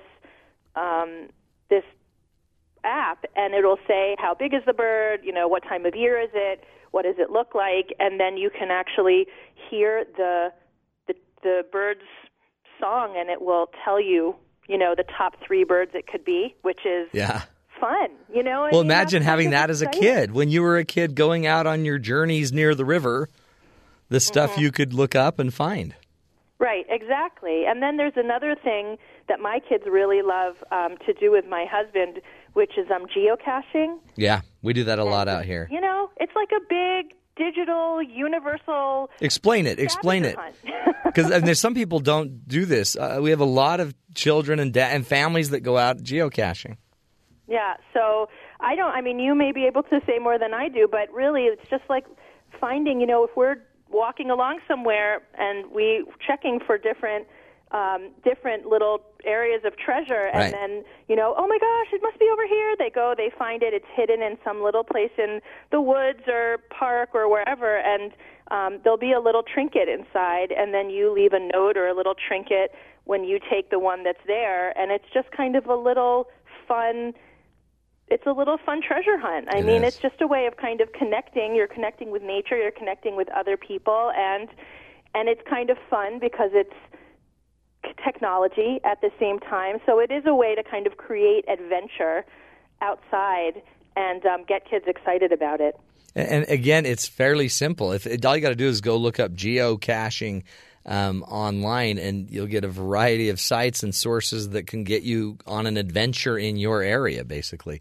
Do you see, because it really is, it's food, and but it's kind of allowing yourself to get out psychologically, emotionally, physically, get active. We talk about we need to get our kids more active, and but as a physician, you see kind of the immunology of this, the power that all of this can have on our immune systems. Do you think we've been too uptight about keeping our kids clean, so clean that they don't get any benefit from germs and bacteria? And I think we've really many years ago there was Louis Pasteur and the germ theory, which offered a lot, right? He said there are invisible to us microbes, germs that can kind of enter our bodies, attack us, and potentially kill us. And that was good. It brought up hand washing as something very important, which actually has saved lots of lives, and the idea of isolating or quarantining when someone's sick, and that's important. But on the other side of it, as we often do, we really swung the pendulum way in that direction, and we lost the idea that there could be more available to us or benefit to us, as there often is from anything from these same germs or microbes. And it turns out that, and I always say germs or microbes, but really germs are kind of like a pejorative term for microbes, and microbes mean bacteria, viruses, fungi, parasites, and all of those things now are kind of coming up in the science as being beneficial. From, obviously we all have heard, or most of us have heard, about probiotics, where we actually on purpose take bacteria in pills and swallow them. I mean, if you would have talked to people about doing that 30 years ago, they would have, thought you were an absolute lunatic. So that's one example. But even more than that, there are scientific studies looking at giving parasite eggs to people with autoimmune diseases, and it's actually very helpful for things like allergies, asthma, autoimmune diseases, even neurologic illnesses. It's being looked at. Very interesting. Viruses, also a lot of benefit. Viruses, it turns out, take over for bacteria in our digestive tract when we are on antibiotics to help prevent any damage from happening. Isn't that it? Viruses end up protecting your body when and in antibiotics are on board. Help you. There's also some studies on, let's say, mumps. People who have had mumps in childhood have half the risk of developing ovarian cancer later in life. And yet we're so fearful of the initial threat, not seeing the systemic complexity that we might be benefiting from. It's looking at the whole picture. Yeah. Exactly. This is just about holistic, right? It's just seeing more of the whole picture and allowing nature to kind of do what nature should do. Well, I think that's really the big point, is that the answers are available to us if we look at what's already here. We don't have to keep coming up necessarily with more and more kind of synthetic or technological things. It's not to say there can't be benefit there, but we are kind of whatever we do ends up often being a poor imitation of what we could actually be benefiting from if we were actually connecting and honoring, the natural resources that we actually have. Yeah, we make a pharmaceutical that may actually cause other problems even, and yet there's a natural way we can find another way to do it. Well, for example, we're hearing so much about antibiotic resistance, but it turns out that the newest antibiotics are being developed from soil microbes, and there's not a problem of resistance when you use this soil microbe. This is probably something coming up the pike very soon. Similarly, essential oils are now being touted and being investigated, again, for antibiotic-resistant MRSA. Everyone's very nervous about this MRSA. Yeah, right. And there's actually benefits from essential oils because plants are very complex. Soil is very complex. Humans cannot approximate that level of complexity, but our bodies respond to it. In fact, a BYU researcher is using other viruses, 14 or so viruses that are already on our bodies to actually combat MRSA. And when they all combine, they'll combat MRSA if we could just get out of the way. It's amazing. Exactly. I think it's a powerful idea, and maybe it's one of those things where you need a pediatric neurologist and a mother and somebody who loves nature to have this convergence to teach us the rest of this stuff. What else can we do? It's just a mom, a dad, that are listening out there, a grandparent. What's your final recommendation? We have about 1 minute left. Where should we start? Get the book. Go to go to dirtcure.com. Then what? Well, I think reading labels of food and making sure that you're eating as much unprocessed food as possible, and that I go into quite a bit in the book, because we need to nourish kids so that their bodies have the tools. Children are great at healing themselves. All of us are, really, but we have to have the tools to do it, and that really comes almost entirely from the things that we talked about, and food is one of those things. So whole, fresh, unprocessed food, as unprocessed as possible. And, also not being afraid if your kid gets a fever occasionally. It's actually important for the body. Don't interfere. As long as you see, if it's a brand new baby or the child looks incredibly toxic, for sure you need to get them checked out right away. But beyond that, you let the kid have their fever, you support them, you give them soup, you keep them comfortable, and let their body actually have that experience, because the immune system in the body is always learning, and it's important. Yeah, and be there. You can be there. It's not like neglect. Pay attention. Exactly. I mean, that's what it is. We're all so neurotic. Like, but I don't want him to. But the suffering, it's just like everything else. Let him stress. Let a little stress can help. Yes, exactly. A little stress on the system. Well, we appreciate your work, Dr. Maya Shetreat-Klein, and the book, The Dirt Cure. Thank you so much for being with us today. Thank you for having me. Great job. Keep up the great work. Go look up dirtcure.com. Wonderful resource. And go look at the pictures on the site. That's what you can do with a camera in nature, is actually get out in nature. Don't just be thinking about how you can get the picture up on Facebook, but go notice what you're noticing and spend some time out there. Powerful stuff. We'll take a break, folks. Remember, helping you live longer, one of the goals of the show. And apparently, a little dirt every day will help. This is the Matt Townsend Show. We'll be right back.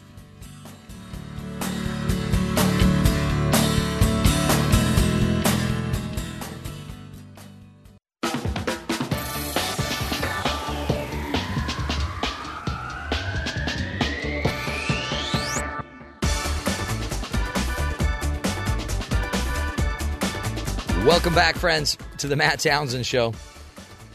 Isn't it interesting when you just start hearing the latest research about nature? I find it so amazing that we have this incredible earth, and yet we place all of our faith in a presidential leader, for example, or in a major manufacturer of a phone, or even in the medical profession. But instead, and then we all just overlook the earth. And a spoonful of dirt has healing bacteria, microorganisms that are like, one of the better SSRIs, one of the better antidepressants in the dirt. And people that are in the dirt regularly, working in the dirt regularly, have benefits from that. Think of how many people have been diagnosed with ADHD. It's going up by leaps and bounds. Jumped nearly 50% diagnosis of ADHD. And yet we have more and more technology, more and more benefits. People are having more money. There's less crime. 1 in 45 children now carry an autism diagnosis. 1 in 13 children now suffer from food allergies. Mother Nature, it's there. Listen to this, though. A guy's going to blow up this whole hour with one story. A London man with a plan. His goal was to hit all of London's 46 McDonald's locations in 24 hours and chronicle his journey for YouTube. He starts off with a bang, getting in solid 7 breakfasts, chowing down breakfast burritos, pancakes, McMuffins, anything else that his heart desired. At about a dozen visits, he admits to finally feeling full and celebrates by going for a Happy Meal to honor his inner child. As the night gets on, he hops on a rentable bicycle, goes through the drive-thru on 2 wheels, much to the chagrin of the customer in the car behind him. Ben, quit eating. Quit eating, bud. Chew with your mouth closed. Sorry. Yeah, that's all right. It's all right. No big deal. But anyway, by the end of the day, he'd spent $130 on his McMarathon, he's calling it. But he's smiling as he eats his 46th order. He says, I've learned all about parts of London I didn't know about, foods I didn't know about, and areas of my body that I didn't know I could feel pain. Interesting stuff. This is the Matt Townsend Show. We'll take a break. Come back next hour. Stick with us, folks.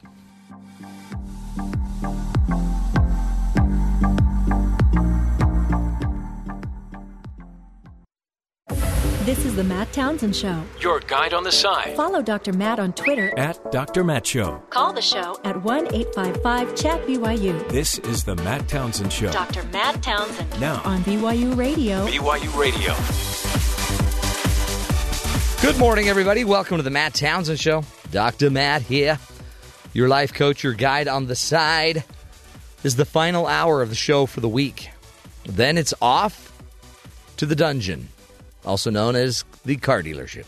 Oh, it's like the dungeon. What to be tortured financially. I don't know. Ask them for a nice frosty beverage. Something cold, something chilled. I'm parched. I would like a steak. Medium. Just walk in, sit down, order lunch. We're going to be here a while. I need a sandwich. And I need someone to massage my feet. Do you have someone that could massage my feet right now? The sad thing is they'd probably get somebody. Get a vanilla Coke. Oh, I have the guy I'm working with is fantastic. He's a wonderful man. It's just... You know this for a fact? I'm doing a background search right now. Okay. Or he just presents himself as such. Yeah. He's a nice guy. It's just... cars. Hey, here's the deal. I don't know what I'd rather do. Go to a car dealer or watch another Republican debate. They felt a lot like the same thing. It was crazy last night. Marco Rubio got his game on. A lot of people were cheering that on, like, finally. The sense of desperation is there. Yeah. Rubio and Cruz. Yeah. Cruz, not so much. Rubio, quite a bit.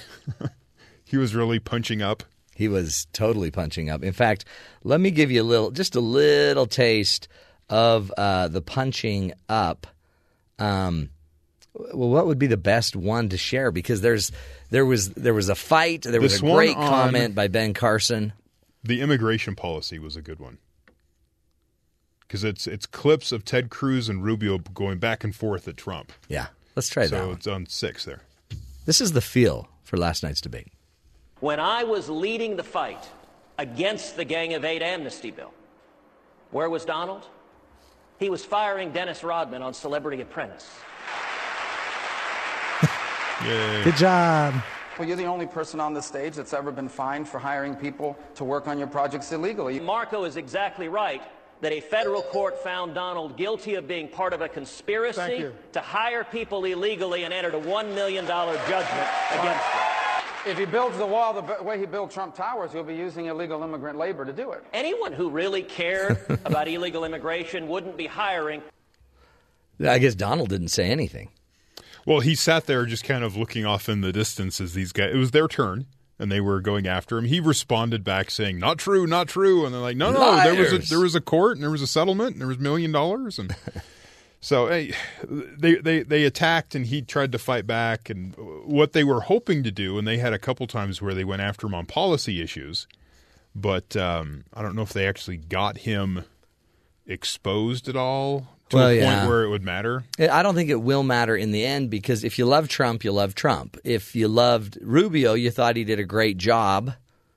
It's just the person you want is it's up to you. This is so blinded, though. If this had taken place 3 months ago, it would have been a whole different game but they've inflated Trump, his this sense of incapable of stopping this powerhouse media mogul man.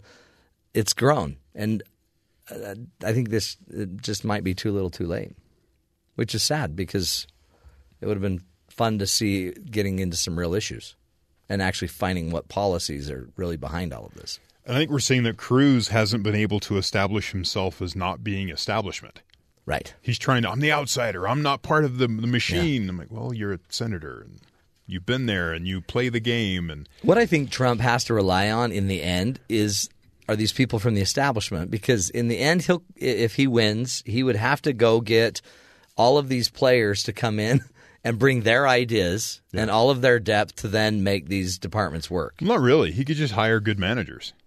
Exactly. He just hired like the guy that he probably buys steel from for his high rises. He could run Department of Defense or something. What was the name of the female the manager that he fired that was such a devilish woman? They were all calling her, and she got a really bad reputation. Amorosa. Is that who that was? She's actually been going around as kind of not as a spokesperson, but as kind of going out pro-Trump, doing interviews. Amorosa, Secretary of State. Could be.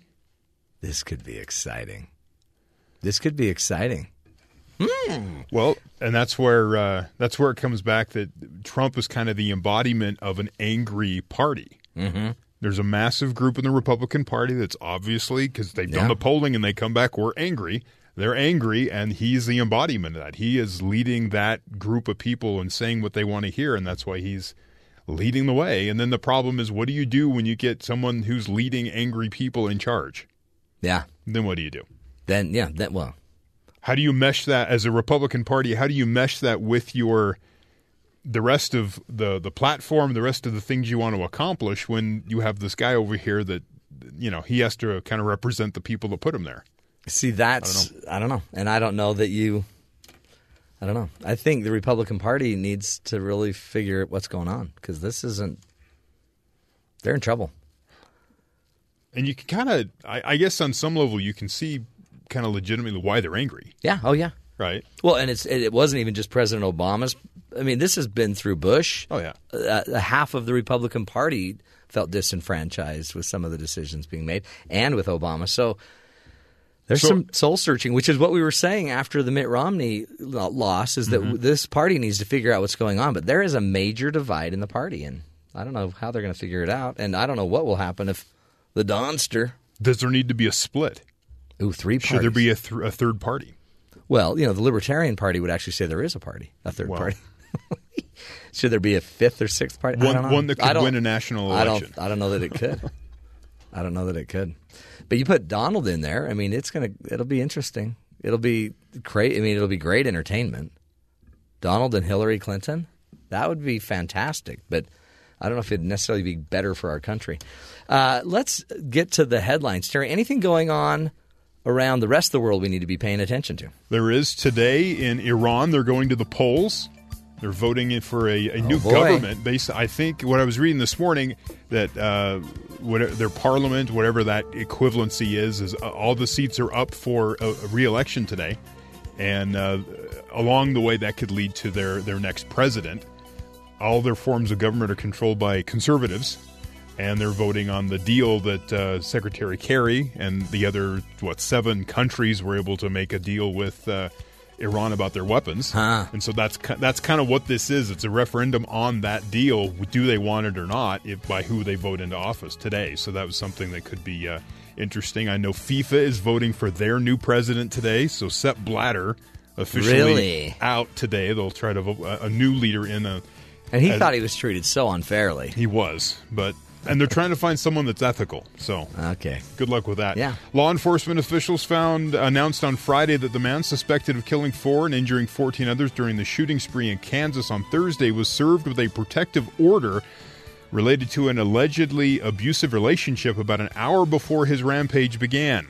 In the woman's petition order for the order, she said that she was concerned about 38-year-old Cedric Ford's mental state, calling him an alcoholic, violent, and depressed. In the document, according to the Wichita Eagle, it is my belief he is in a desperate need of medical and psychological help. Ford allegedly opened fire in Heston, Kansas, before attacking XL Industries, the manufacturing plant where he worked.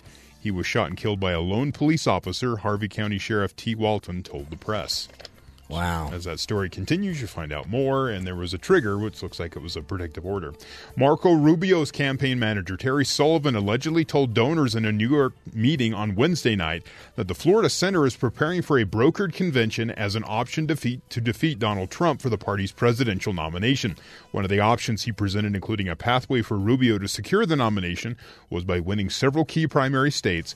The other showed neither Trump nor Rubio winning outright by the summer, and thus heading into a convention without a definitive nominee, which would make it, contested and watch for great TV at that point. Yeah, hang on. People are going nuts trying to figure out who's going to be the nominee, and they're wheeling and dealing in back rooms. And key Republican senators on the Judiciary Committee emerged from a closed-door meeting in Majority Leader Mitch McConnell's office Tuesday to unite their determination. They had other meetings and came out again yesterday, doubling down, saying we are not going to hear any nominee that President Obama puts up for the Supreme Court. Yeah. So the Senate McConnell says the Senate will appropriately revisit the matter after the American people finish making in November the decision they have already started making today, which is oddly worded, oddly constructed. He's got one more year. So that whole situation, the Nevada governor who possibly was a nominee, was someone that the Obama administration was looking at. He decided to take his name out of the running. He doesn't want anything to do with the scapegoat. Surgeons at the Cleveland Clinic have performed the first uterus transplant in the U.S., giving a woman without a womb a better chance of getting pregnant. The hospital said a 26-year-old woman underwent the 9-hour surgery, received a uterus from a deceased donor. The Cleveland Clinic announced last year it would attempt 10 such transplants in a clinical trial. The U.S. is not the first country to perform womb transplants. Sweden was the first country to report a successful post-transplant birth in 2014. Or we could call it like my Aunt Pat does, uterus. Uterus? Yeah. Okay. That's amazing. We're transplanting a uterus. This is huge. All kinds of things, and they're able to give women an option they thought they didn't have before. How many women have been praying for that? A man in an armed robbery at an Ohio convenience store Wednesday night told the clerk, "I'm just messing with you," after the clerk told him to get out of the store. The man armed with a knife was wearing a black mask over his face when he walked up to the clerk. The clerk can be heard asking the robber several times if he is kidding. And the robber responds, no. A moment later, the robber starts laughing, pulls off his mask, and says, just messing with you. The clerk yells at the robber to get out. He apologizes and leaves. The police are currently looking for the guy that they can... I was just kidding. He's on surveillance video. Jimmy, is that you behind the mask? Just kidding. And he walks out the door. He could have been shot. Yes. I mean, if they had a gun. Right. And some do. And did he get away with anything? Apparently not. He just walked in and stood there for a few awkward moments and then lifted his mask and walked away. That jokester. that is hilarious. Oh, I played the biggest trick on Jimmy down the street. What'd you do? Armed robbery. Good job. We're so proud of you. Can you believe what's happening to our world? Well, it's not all bad, folks. It's not all bad. It's the weekend. So, time to probably grab a movie, get the family gathered together. We're going to be talking with Rod Gustafson from ParentPreviews.com. We'll be previewing some new movies that are going to be released. Eddie the Eagle, Gods of Egypt. We'll get to those and give you some insight on what you need to see, what you might want to watch out for when you have your family watching these movies. Stick with us. This is the Matt Townsend Show. We'll be right back.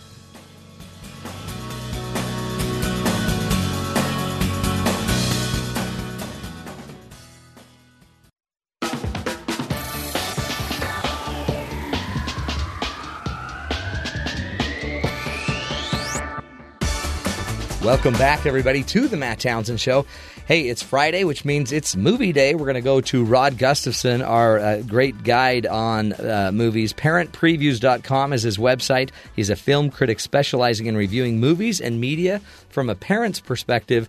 And just go to the website. You can look up any of the past movies, and they'll basically give you a description, if it's safe, and even things you can talk about with your kids to enhance the movie-going experience. Rod, welcome back to the show. Thank you, Matt. Hey, by the way, last time you were in studio, so you finally made it back home. Everything good? Home, oh yes. We had a lovely ride home. It was the ride from Los Angeles to you. Who'd think you'd get a blizzard north of Las Vegas? I thought the blizzard would happen in Montana. True. Montana was great. We've got no snow up here, Matt. The blizzard's upside down this year. It's balmy in Canada. Two movies you're going to talk about today. Eddie the Eagle's the first one. This is the story about the downhill jump. What do they call them? Long skier jumper. Ski jumping. Yeah, ski jumping. Yeah, exactly. Well, Eddie the Eagle is a kind of a fascinating movie. And I say kind of because it comes across a little bit quirky, but maybe that's not a bad thing. Now, this is based on a true story. Eddie the Eagle really was a true guy. I remember. Michael Eddie Edwards, and he competed right here, well, maybe not right where I'm sitting, but in the city of Calgary, Alberta, Canada, which is where I'm beaming my broadcast from right now, in the 1988 Olympics. And what's cool about Eddie is he is British, and ever since he was a little child, he was determined that he wanted to be an Olympic athlete, no matter what. Even though his legs were even in braces because he had slightly, deformed knees and that type of thing, but he grew out of the braces and was able to start trying all these different sports. Nothing worked out for him, as we see in the beginning of this movie, to quite humorous effect. And then he finally discovers skiing, and he's pretty good at skiing, but he still isn't good enough to qualify for the British Olympic ski team. Then he discovers that the Brits once, decades earlier, had a ski jumping team that they have not had now for years and years. So he figures, I will become a ski jumper. I'll be the only one, so I will qualify and I'll be able to get to go. Well, it turns out it's not quite that easy, but very, very close. He manages, though, to get on the British Olympic team by just barely jumping far enough that he could reach the minimum requirements, and he gets to go to Calgary and compete in the Olympics. Oh, neat. Now, along the way, he meets another guy who's played by Hugh Jackman, who actually is a former ski jumper. And this character, by the way, as far as I can tell, is completely fictitious. But he is the guy that takes care of the ski jumping hill where Eddie is practicing at in Germany. And he very reluctantly says that, okay, I'll help you out, Eddie. You've got more spirit than anybody I've ever met. I'll see if I can teach you a few things about ski jumping. So you loved it. Well, I loved it. I liked it a lot. Let's put it that way.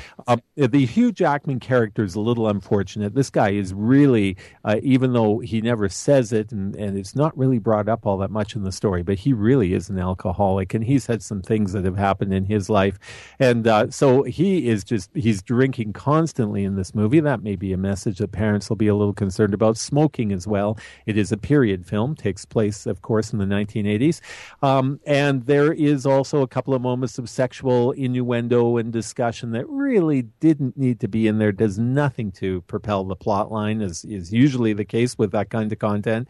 So those are things that just tarnish Eddie the Eagle just a little bit, that prevented us from putting it in an A category. Okay. And I mean, again, it seems like it might be able to, create some pretty interesting dialogue with the family.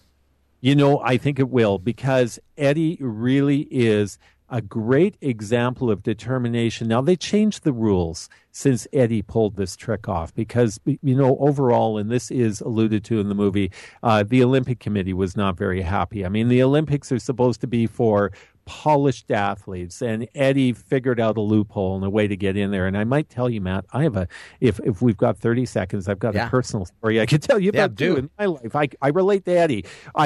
When I went to school in the middle of the Canadian prairies, little country school. All the kids around me were super athletic. I was a city kid. My dad had gotten a job with a gas company, and so I didn't understand this farming and ranching thing. And we used to have this annual track meet at our school. And I could never win anything. Well, one day I was the mail delivery boy, and I put the mail down on the principal's desk, and I noticed nobody had signed up for the standing broad jump. So I signed up, and I won first place because I was the only contestant. So Eddie the Eagle really resonates with me. But I think what the great message about Eddie the Eagle isn't even so much that he found the loophole, is that he is just so determined to want to get to his goal. And even though he came in last in both the jumping events that he participated in, but he did it. And he was a great hit with the crowd here in Calgary. And I think he set a very good example of doing your best. That's great. I mean, again, it's a feel-good kind of movie. And something I think I'd want to take my kids to that love sports. Talk about the next movie, Gods of Egypt. Gods of Egypt. What?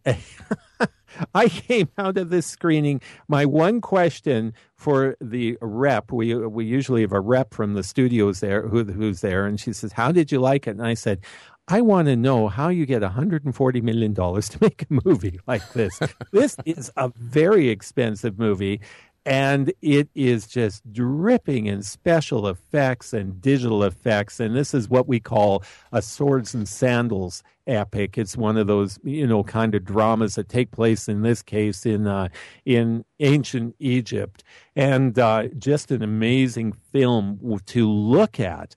The storyline, though, just kind of is all over the place. And it's one of those films where it's almost like it's made for 12-year-olds, but it's so expensive. You're wondering, am I missing something here? Anyhow, it's a story about two gods who are vying for control of the earth, which in the context of this movie is ancient Egypt, and they're both warring one with another. And in this world, the gods look like humans, but they stand a lot taller. So there's this strange special effect going on throughout this movie where the people who are playing the gods are taller than the people who are playing the mortals. But the problem is the height changes from scene to scene. It's kind of like one of those cheap matinees that you would have gone to see in the 1960s or 50s, only this one cost $140 million to make.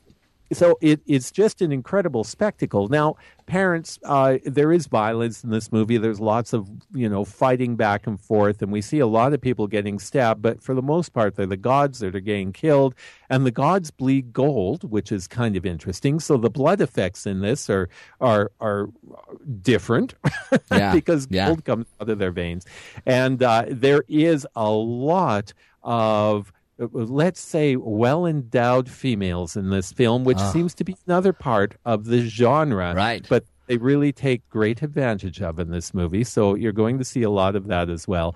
And, so those are really the main issues that we have with this film.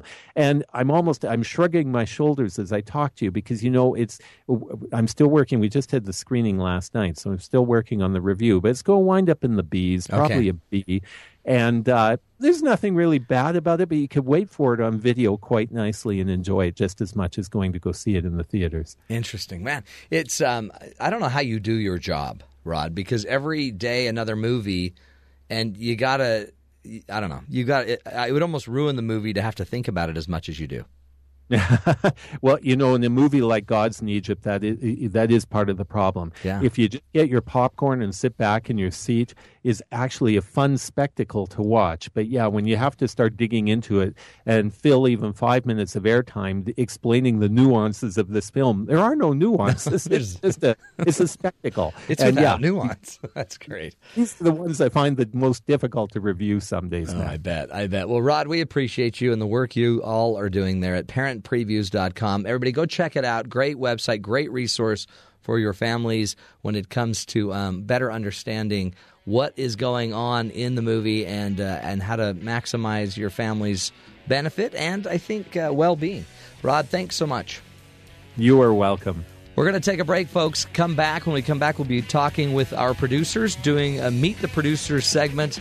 It's going to be a doozy, folks. Looks like Kaylee and Lizz will be joining us, two of our great producers that are behind the Matt Townsend Show. Stick with us. We'll be right back.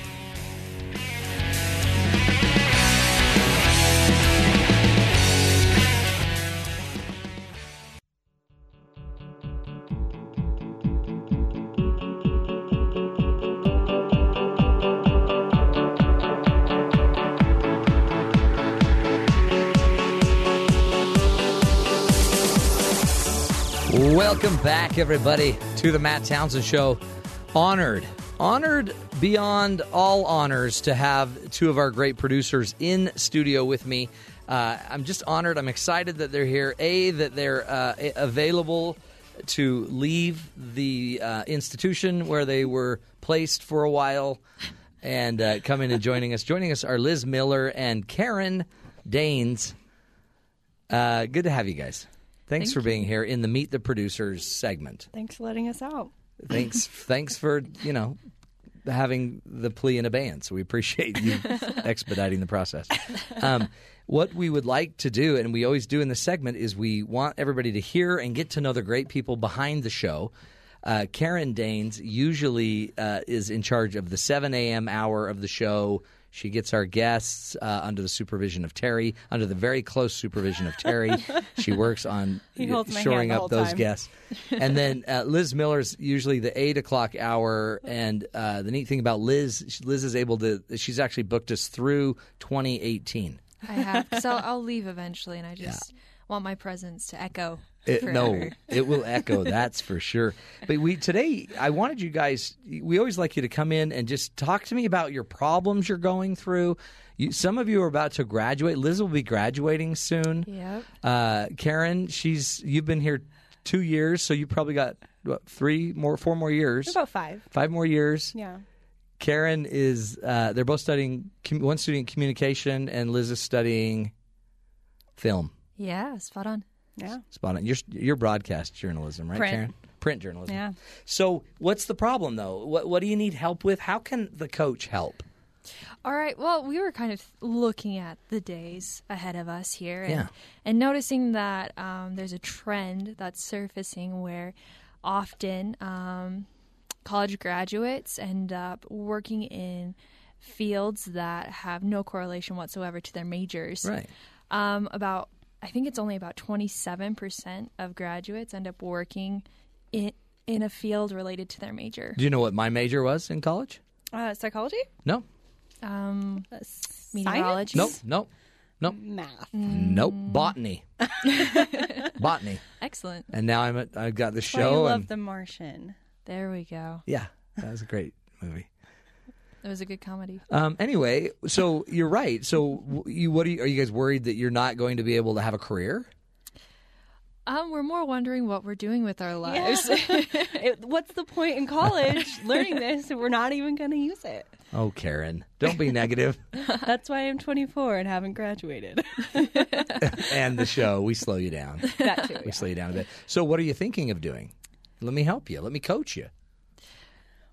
Go for it, man. Okay, well, we have a big plan that when the day comes that we aren't using these degrees, because we're very codependent on each other. Yeah. We, for about a year, we've been planning to open our own hot chocolate bar named Drizzles.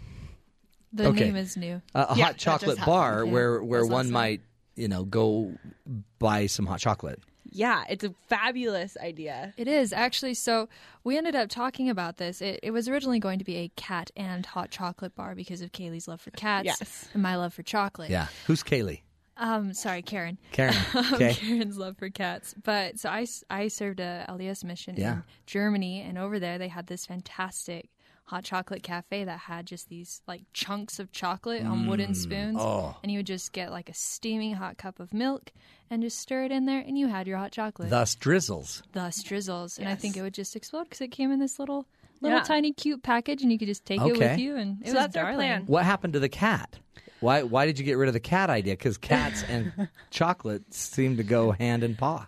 We did a couple test runs with some friends, and for whatever reason, they complained of hair. Yeah, in that's their a great, drink, great point. which I feel like you could get used to. Yeah, like it was texture, in our opinion. It added to the experience. It heightened the experience. Yeah. Indeed. Yeah. So let me get this straight. So you're getting degrees in film and print journalism, but you're basically planning to open a hot chocolate bar that will eventually be shut down.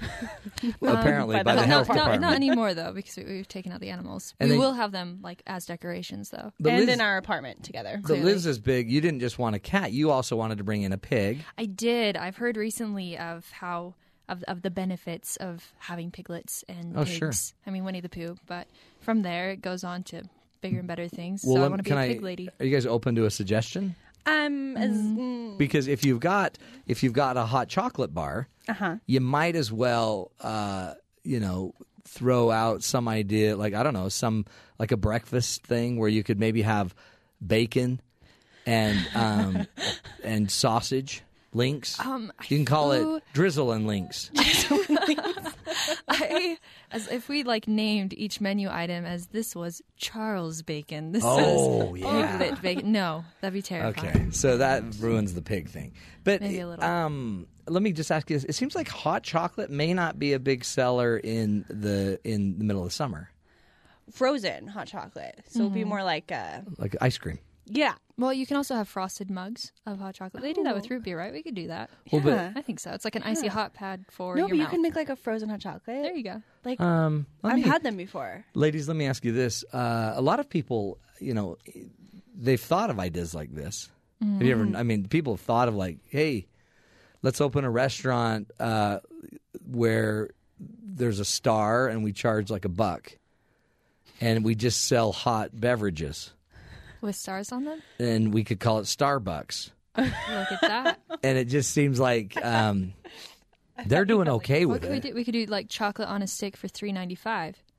Like just hyphens. But it seems like, and again, this isn't Shark Tank. Which is my favorite TV show. Mine too. And but let me just give you some feedback. It just seems like the idea that you just gave us, Liz, that came from Germany, could fairly easily now just be taken by Starbucks and just incorporated into their system, and you guys would then just be left pending. Okay. On the spoon. Yeah. Well, they would just invent their own. But it seems like you would just be left holding a piglet. It would be cute, though. But with that, I think we're okay with that life. Me with my cats, her with their pigs. We're sharing an apartment forever. I don't want to be a cold blanket on this idea because I want you to succeed. But can I just suggest, just get a job. Just get a job in your field. Like, go. I can make trailers about our piglets, and Kaylee can write reports on them. We can come on air, talk about it. We'll just keep coming here. Let me ask you this. Reporting. Maybe, where do your parents live? Nearby. Okay, so maybe Dallas, Texas. Okay, maybe you could just live with your parents for a while. Yeah, I mean, while you sort this out. What are the other people your age doing? when they can't get a job and they're just floating, it seems like they would probably just go work at Kinko's or something. I feel like most of them are already like self-made millionaires in Silicon Valley. Actually, other people our age. Yeah. Okay. Have you guys thought of just, I don't know, marrying one of them? And then you can do whatever you want. Can you give our number out again? Yeah. Their number 1-855-CHAT-BYU. If you want to take Liz out or Karen, a.k.a. Kaylee Daines. Okay. Well, I wish you the best on that. I worry. I just worry that you're going to need maybe a little bit more than just hot chocolate. A celebrity endorsement would really help. Okay. So did you know anyone? Yeah. Do you want me to find one? Do you want to invest? If there are in any this? celebrities that want to invest in two, incredible producers, Yeah, basically. and their cat and their piglet. Oh, but it's gonna be so cute. We could have the cat like on top of the piglet, just like sitting there on proceed or in chairs next to each other. In chairs. Oh boy, I'm gonna miss you guys. Our future is bright. So great. So, don't be discouraged, and don't be sad. Your No, future's I'm bright. looking happy. Seriously, once the probation is done and those bracelets are removed, you guys have got a future. There you go. In one field that may be our own and may not be. That's right. And if anybody wants investment information on drizzles and links, just send it into kaylee.daines@byu.edu or elizabeth.miller. Mm-hmm. Is that right? That is right. At byu.edu. And if you're just looking for a wonderful date with two incredibly capable people. There you go. Or if you have piglets that you'd like to. Or if you have free piglets you'd like to give away. Or a cat. Or a cat. Feel free to do that. Interesting. Great. Thanks, guys. This was very good learning. I hope I helped in any way I could. Always. I still feel hopeful. Yeah, I would too. We'll talk after. Let's talk after. We'll take a break, folks, and that concludes the Meet the Producers segment.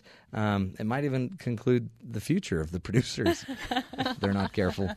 We'll be joined and actually meeting with our good buddies at BYU Sports Nation. Stick with us, folks. We're wrapping up the show, but fun is still ahead. We'll be right back.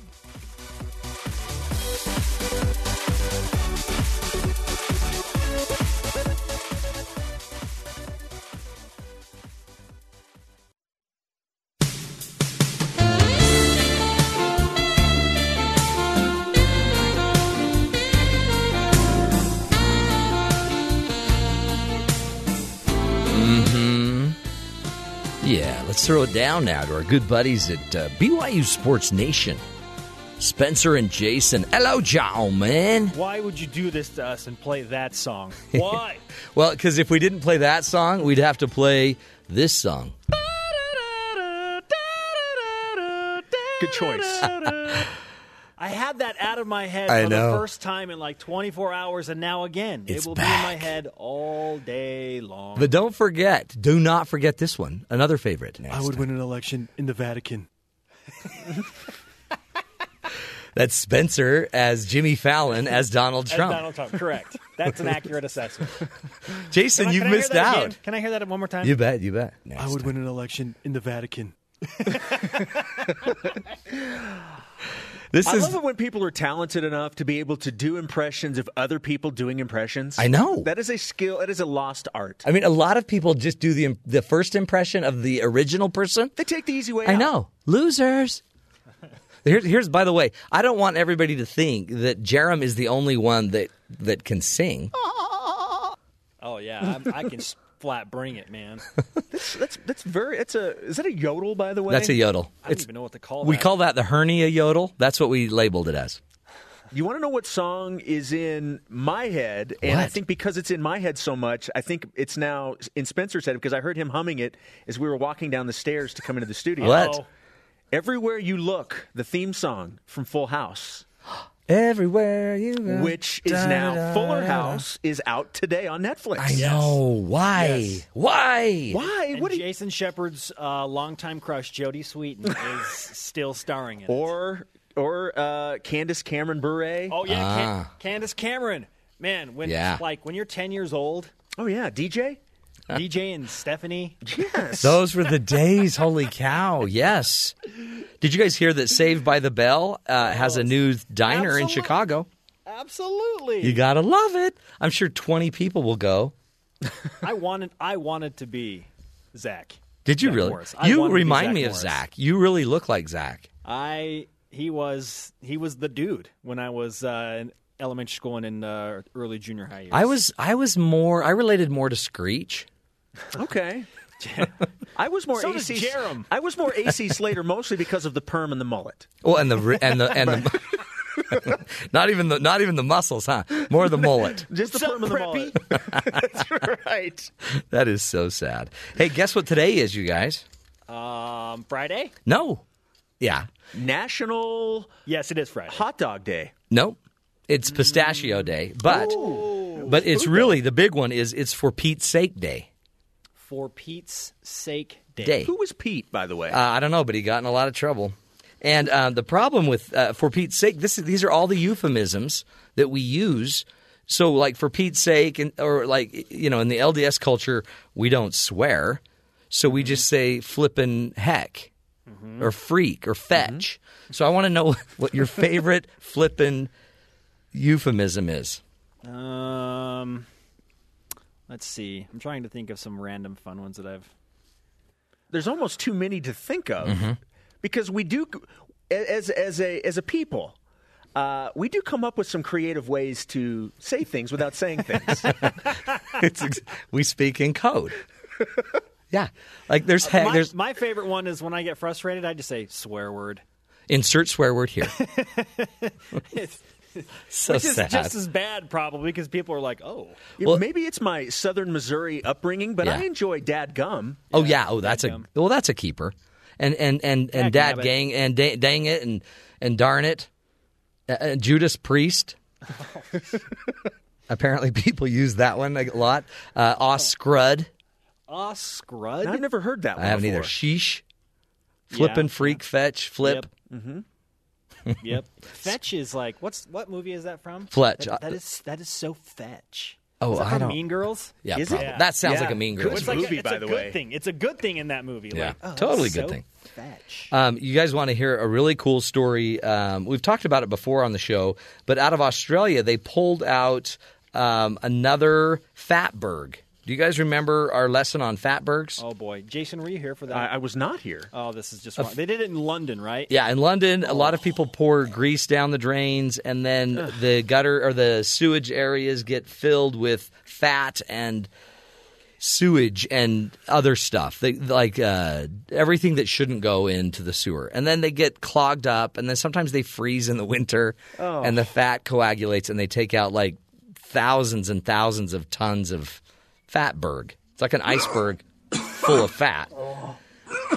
Anyway, they found another one in Australia that we're going to put on our Twitter page, hanging from a crane. It's just a must-see.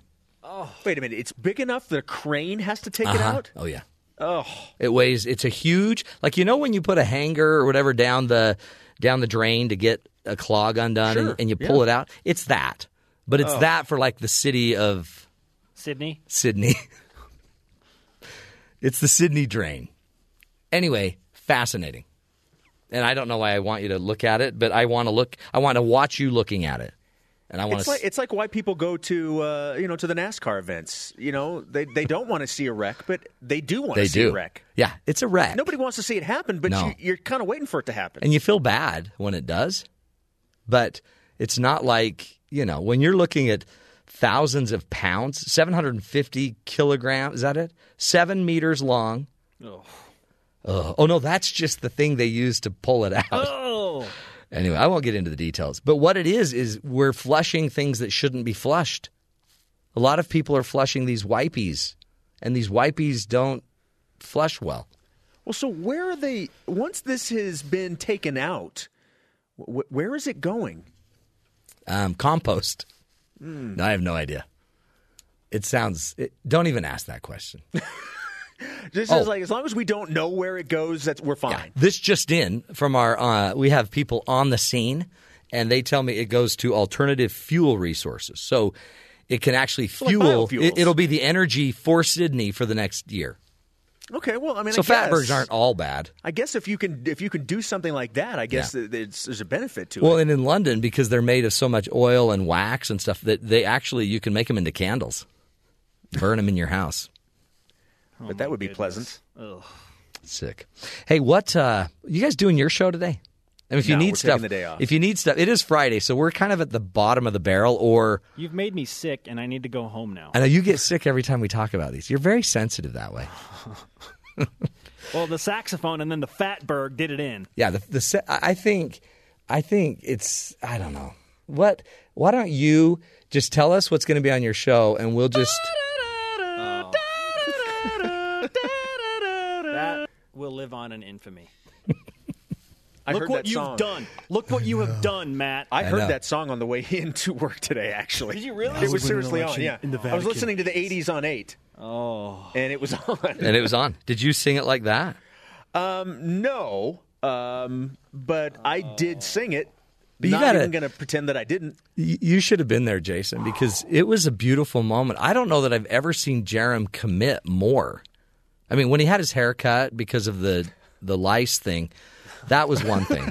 Or the Gonzaga win. I don't think Or the it was Gonzaga lice, win. but, Oh, I can't remember the reason he had his haircut. But when he committed to this so big time, it was amazing. And that's what you have to do. Yeah. If you've got to sell it. You don't want to half-heart that song. Okay. Listen, while we're serenaded by Jerem Jordan again in that saxophone voice, I will tell you in 30 seconds what's happening What's on on the today's show. Okay. First of all, BYU men's basketball won a fifth straight. Kyle Collinsworth, yawn, has an 11th Holy NCAA cow. triple-double, okay, which is just adding to his already 11. record. Yeah.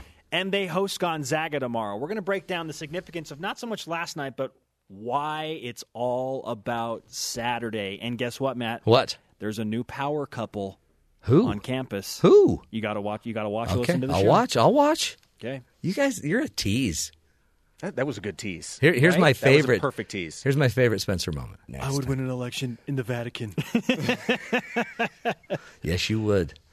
Well, guys, it sounds like you got a great show.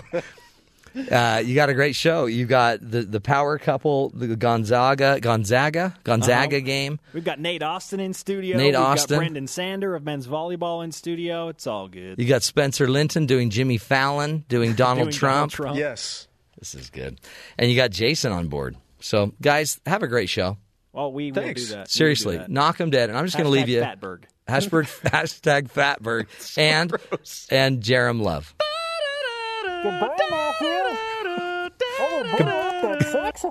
Goodbye, Bane. Bane loves the saxophone. Good job, Bane at McDonald's. Good job. Interesting stuff, folks. Good show. You got to stay tuned. It's only 6 minutes away, and then you will be just taken to a completely different world.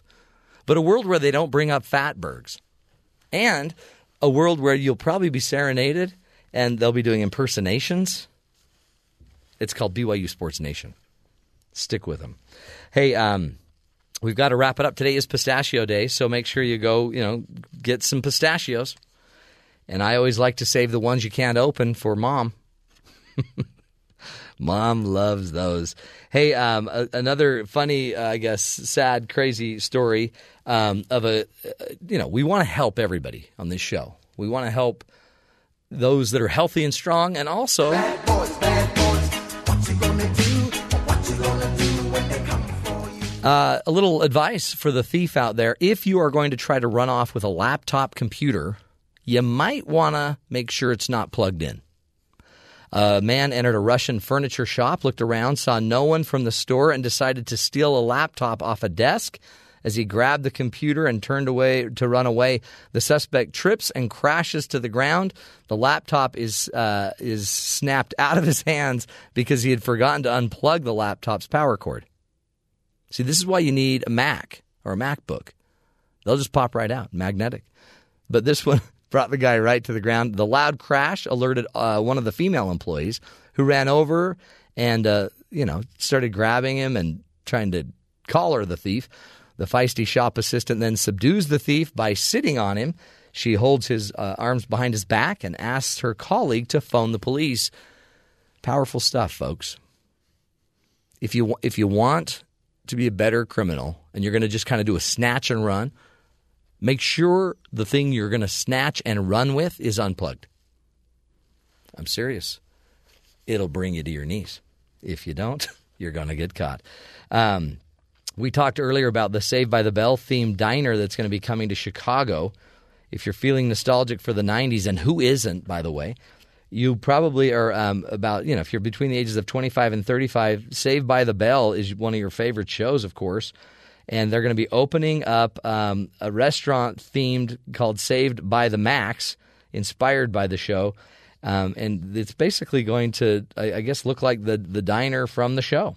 And they'll serve things like AC sliders and preppy BLT and macaroni and screech, Belding fries, and Lisa Turtle milkshake. And you can go in there and even, go in costume. They'll have karaoke, trivia, dance parties. Sounds like a lot of fun for a very, very small niche of people. Anyway, folks, as you know, we like to end the show on a hero story. And we got a great one today. Listen to this. A St. George, Utah student resource officer named Matt Schumann is the hero of the day. Saving 2 lives on 2 separate occasions in the same day seems amazing. But to Officer Matt Schumann, it's just another day on the job. Officer Schumann was in the office of the school where he works with a female student who was brought in feeling flu-like symptoms. She began to throw up, then collapsed. Schumann, sensing something was wrong, decided to check the student's symptoms again and called an ambulance. The student started having a seizure and going into cardiac arrest. Without thinking twice, Schumann began CPR on the student and continued until the EMTs got to the school. The student was revived and taken to the hospital in Vegas. Just hours later, Schumann got a call informing him of a 9-day-old infant who was choking just a few houses away from his current location. He hurried to the scene and began administering CPR to save the baby. He saved the child's life as EMTs showed up and were able to continue caring for the child. He has been praised by his school district for his quick thinking and fast response. In a press release, the school said, "We appreciate our partnership with the student resource officers in Washington County School District and thank the local police agencies for their unfailing dedication in keeping our students safe and sound within the boundaries and helping them also learn along the way." Our heartfelt thanks go out to Officer Schumann for his outstanding performance. So, there you have it. Matt Schumann, you're the hero of the day on the Matt Townsend Show. All of us, folks, can be heroes. Just do what you got to do. Do what you can do. Do what you're prompted to do. And be a better person. Lift everybody else up. That's the show. We'll be back Monday, folks. More ideas, more tools to feel good and learn how to live a healthier, happier life. This is the Matt Townsend Show. Take care of each other. Watch out for each other's back. We'll talk again Monday.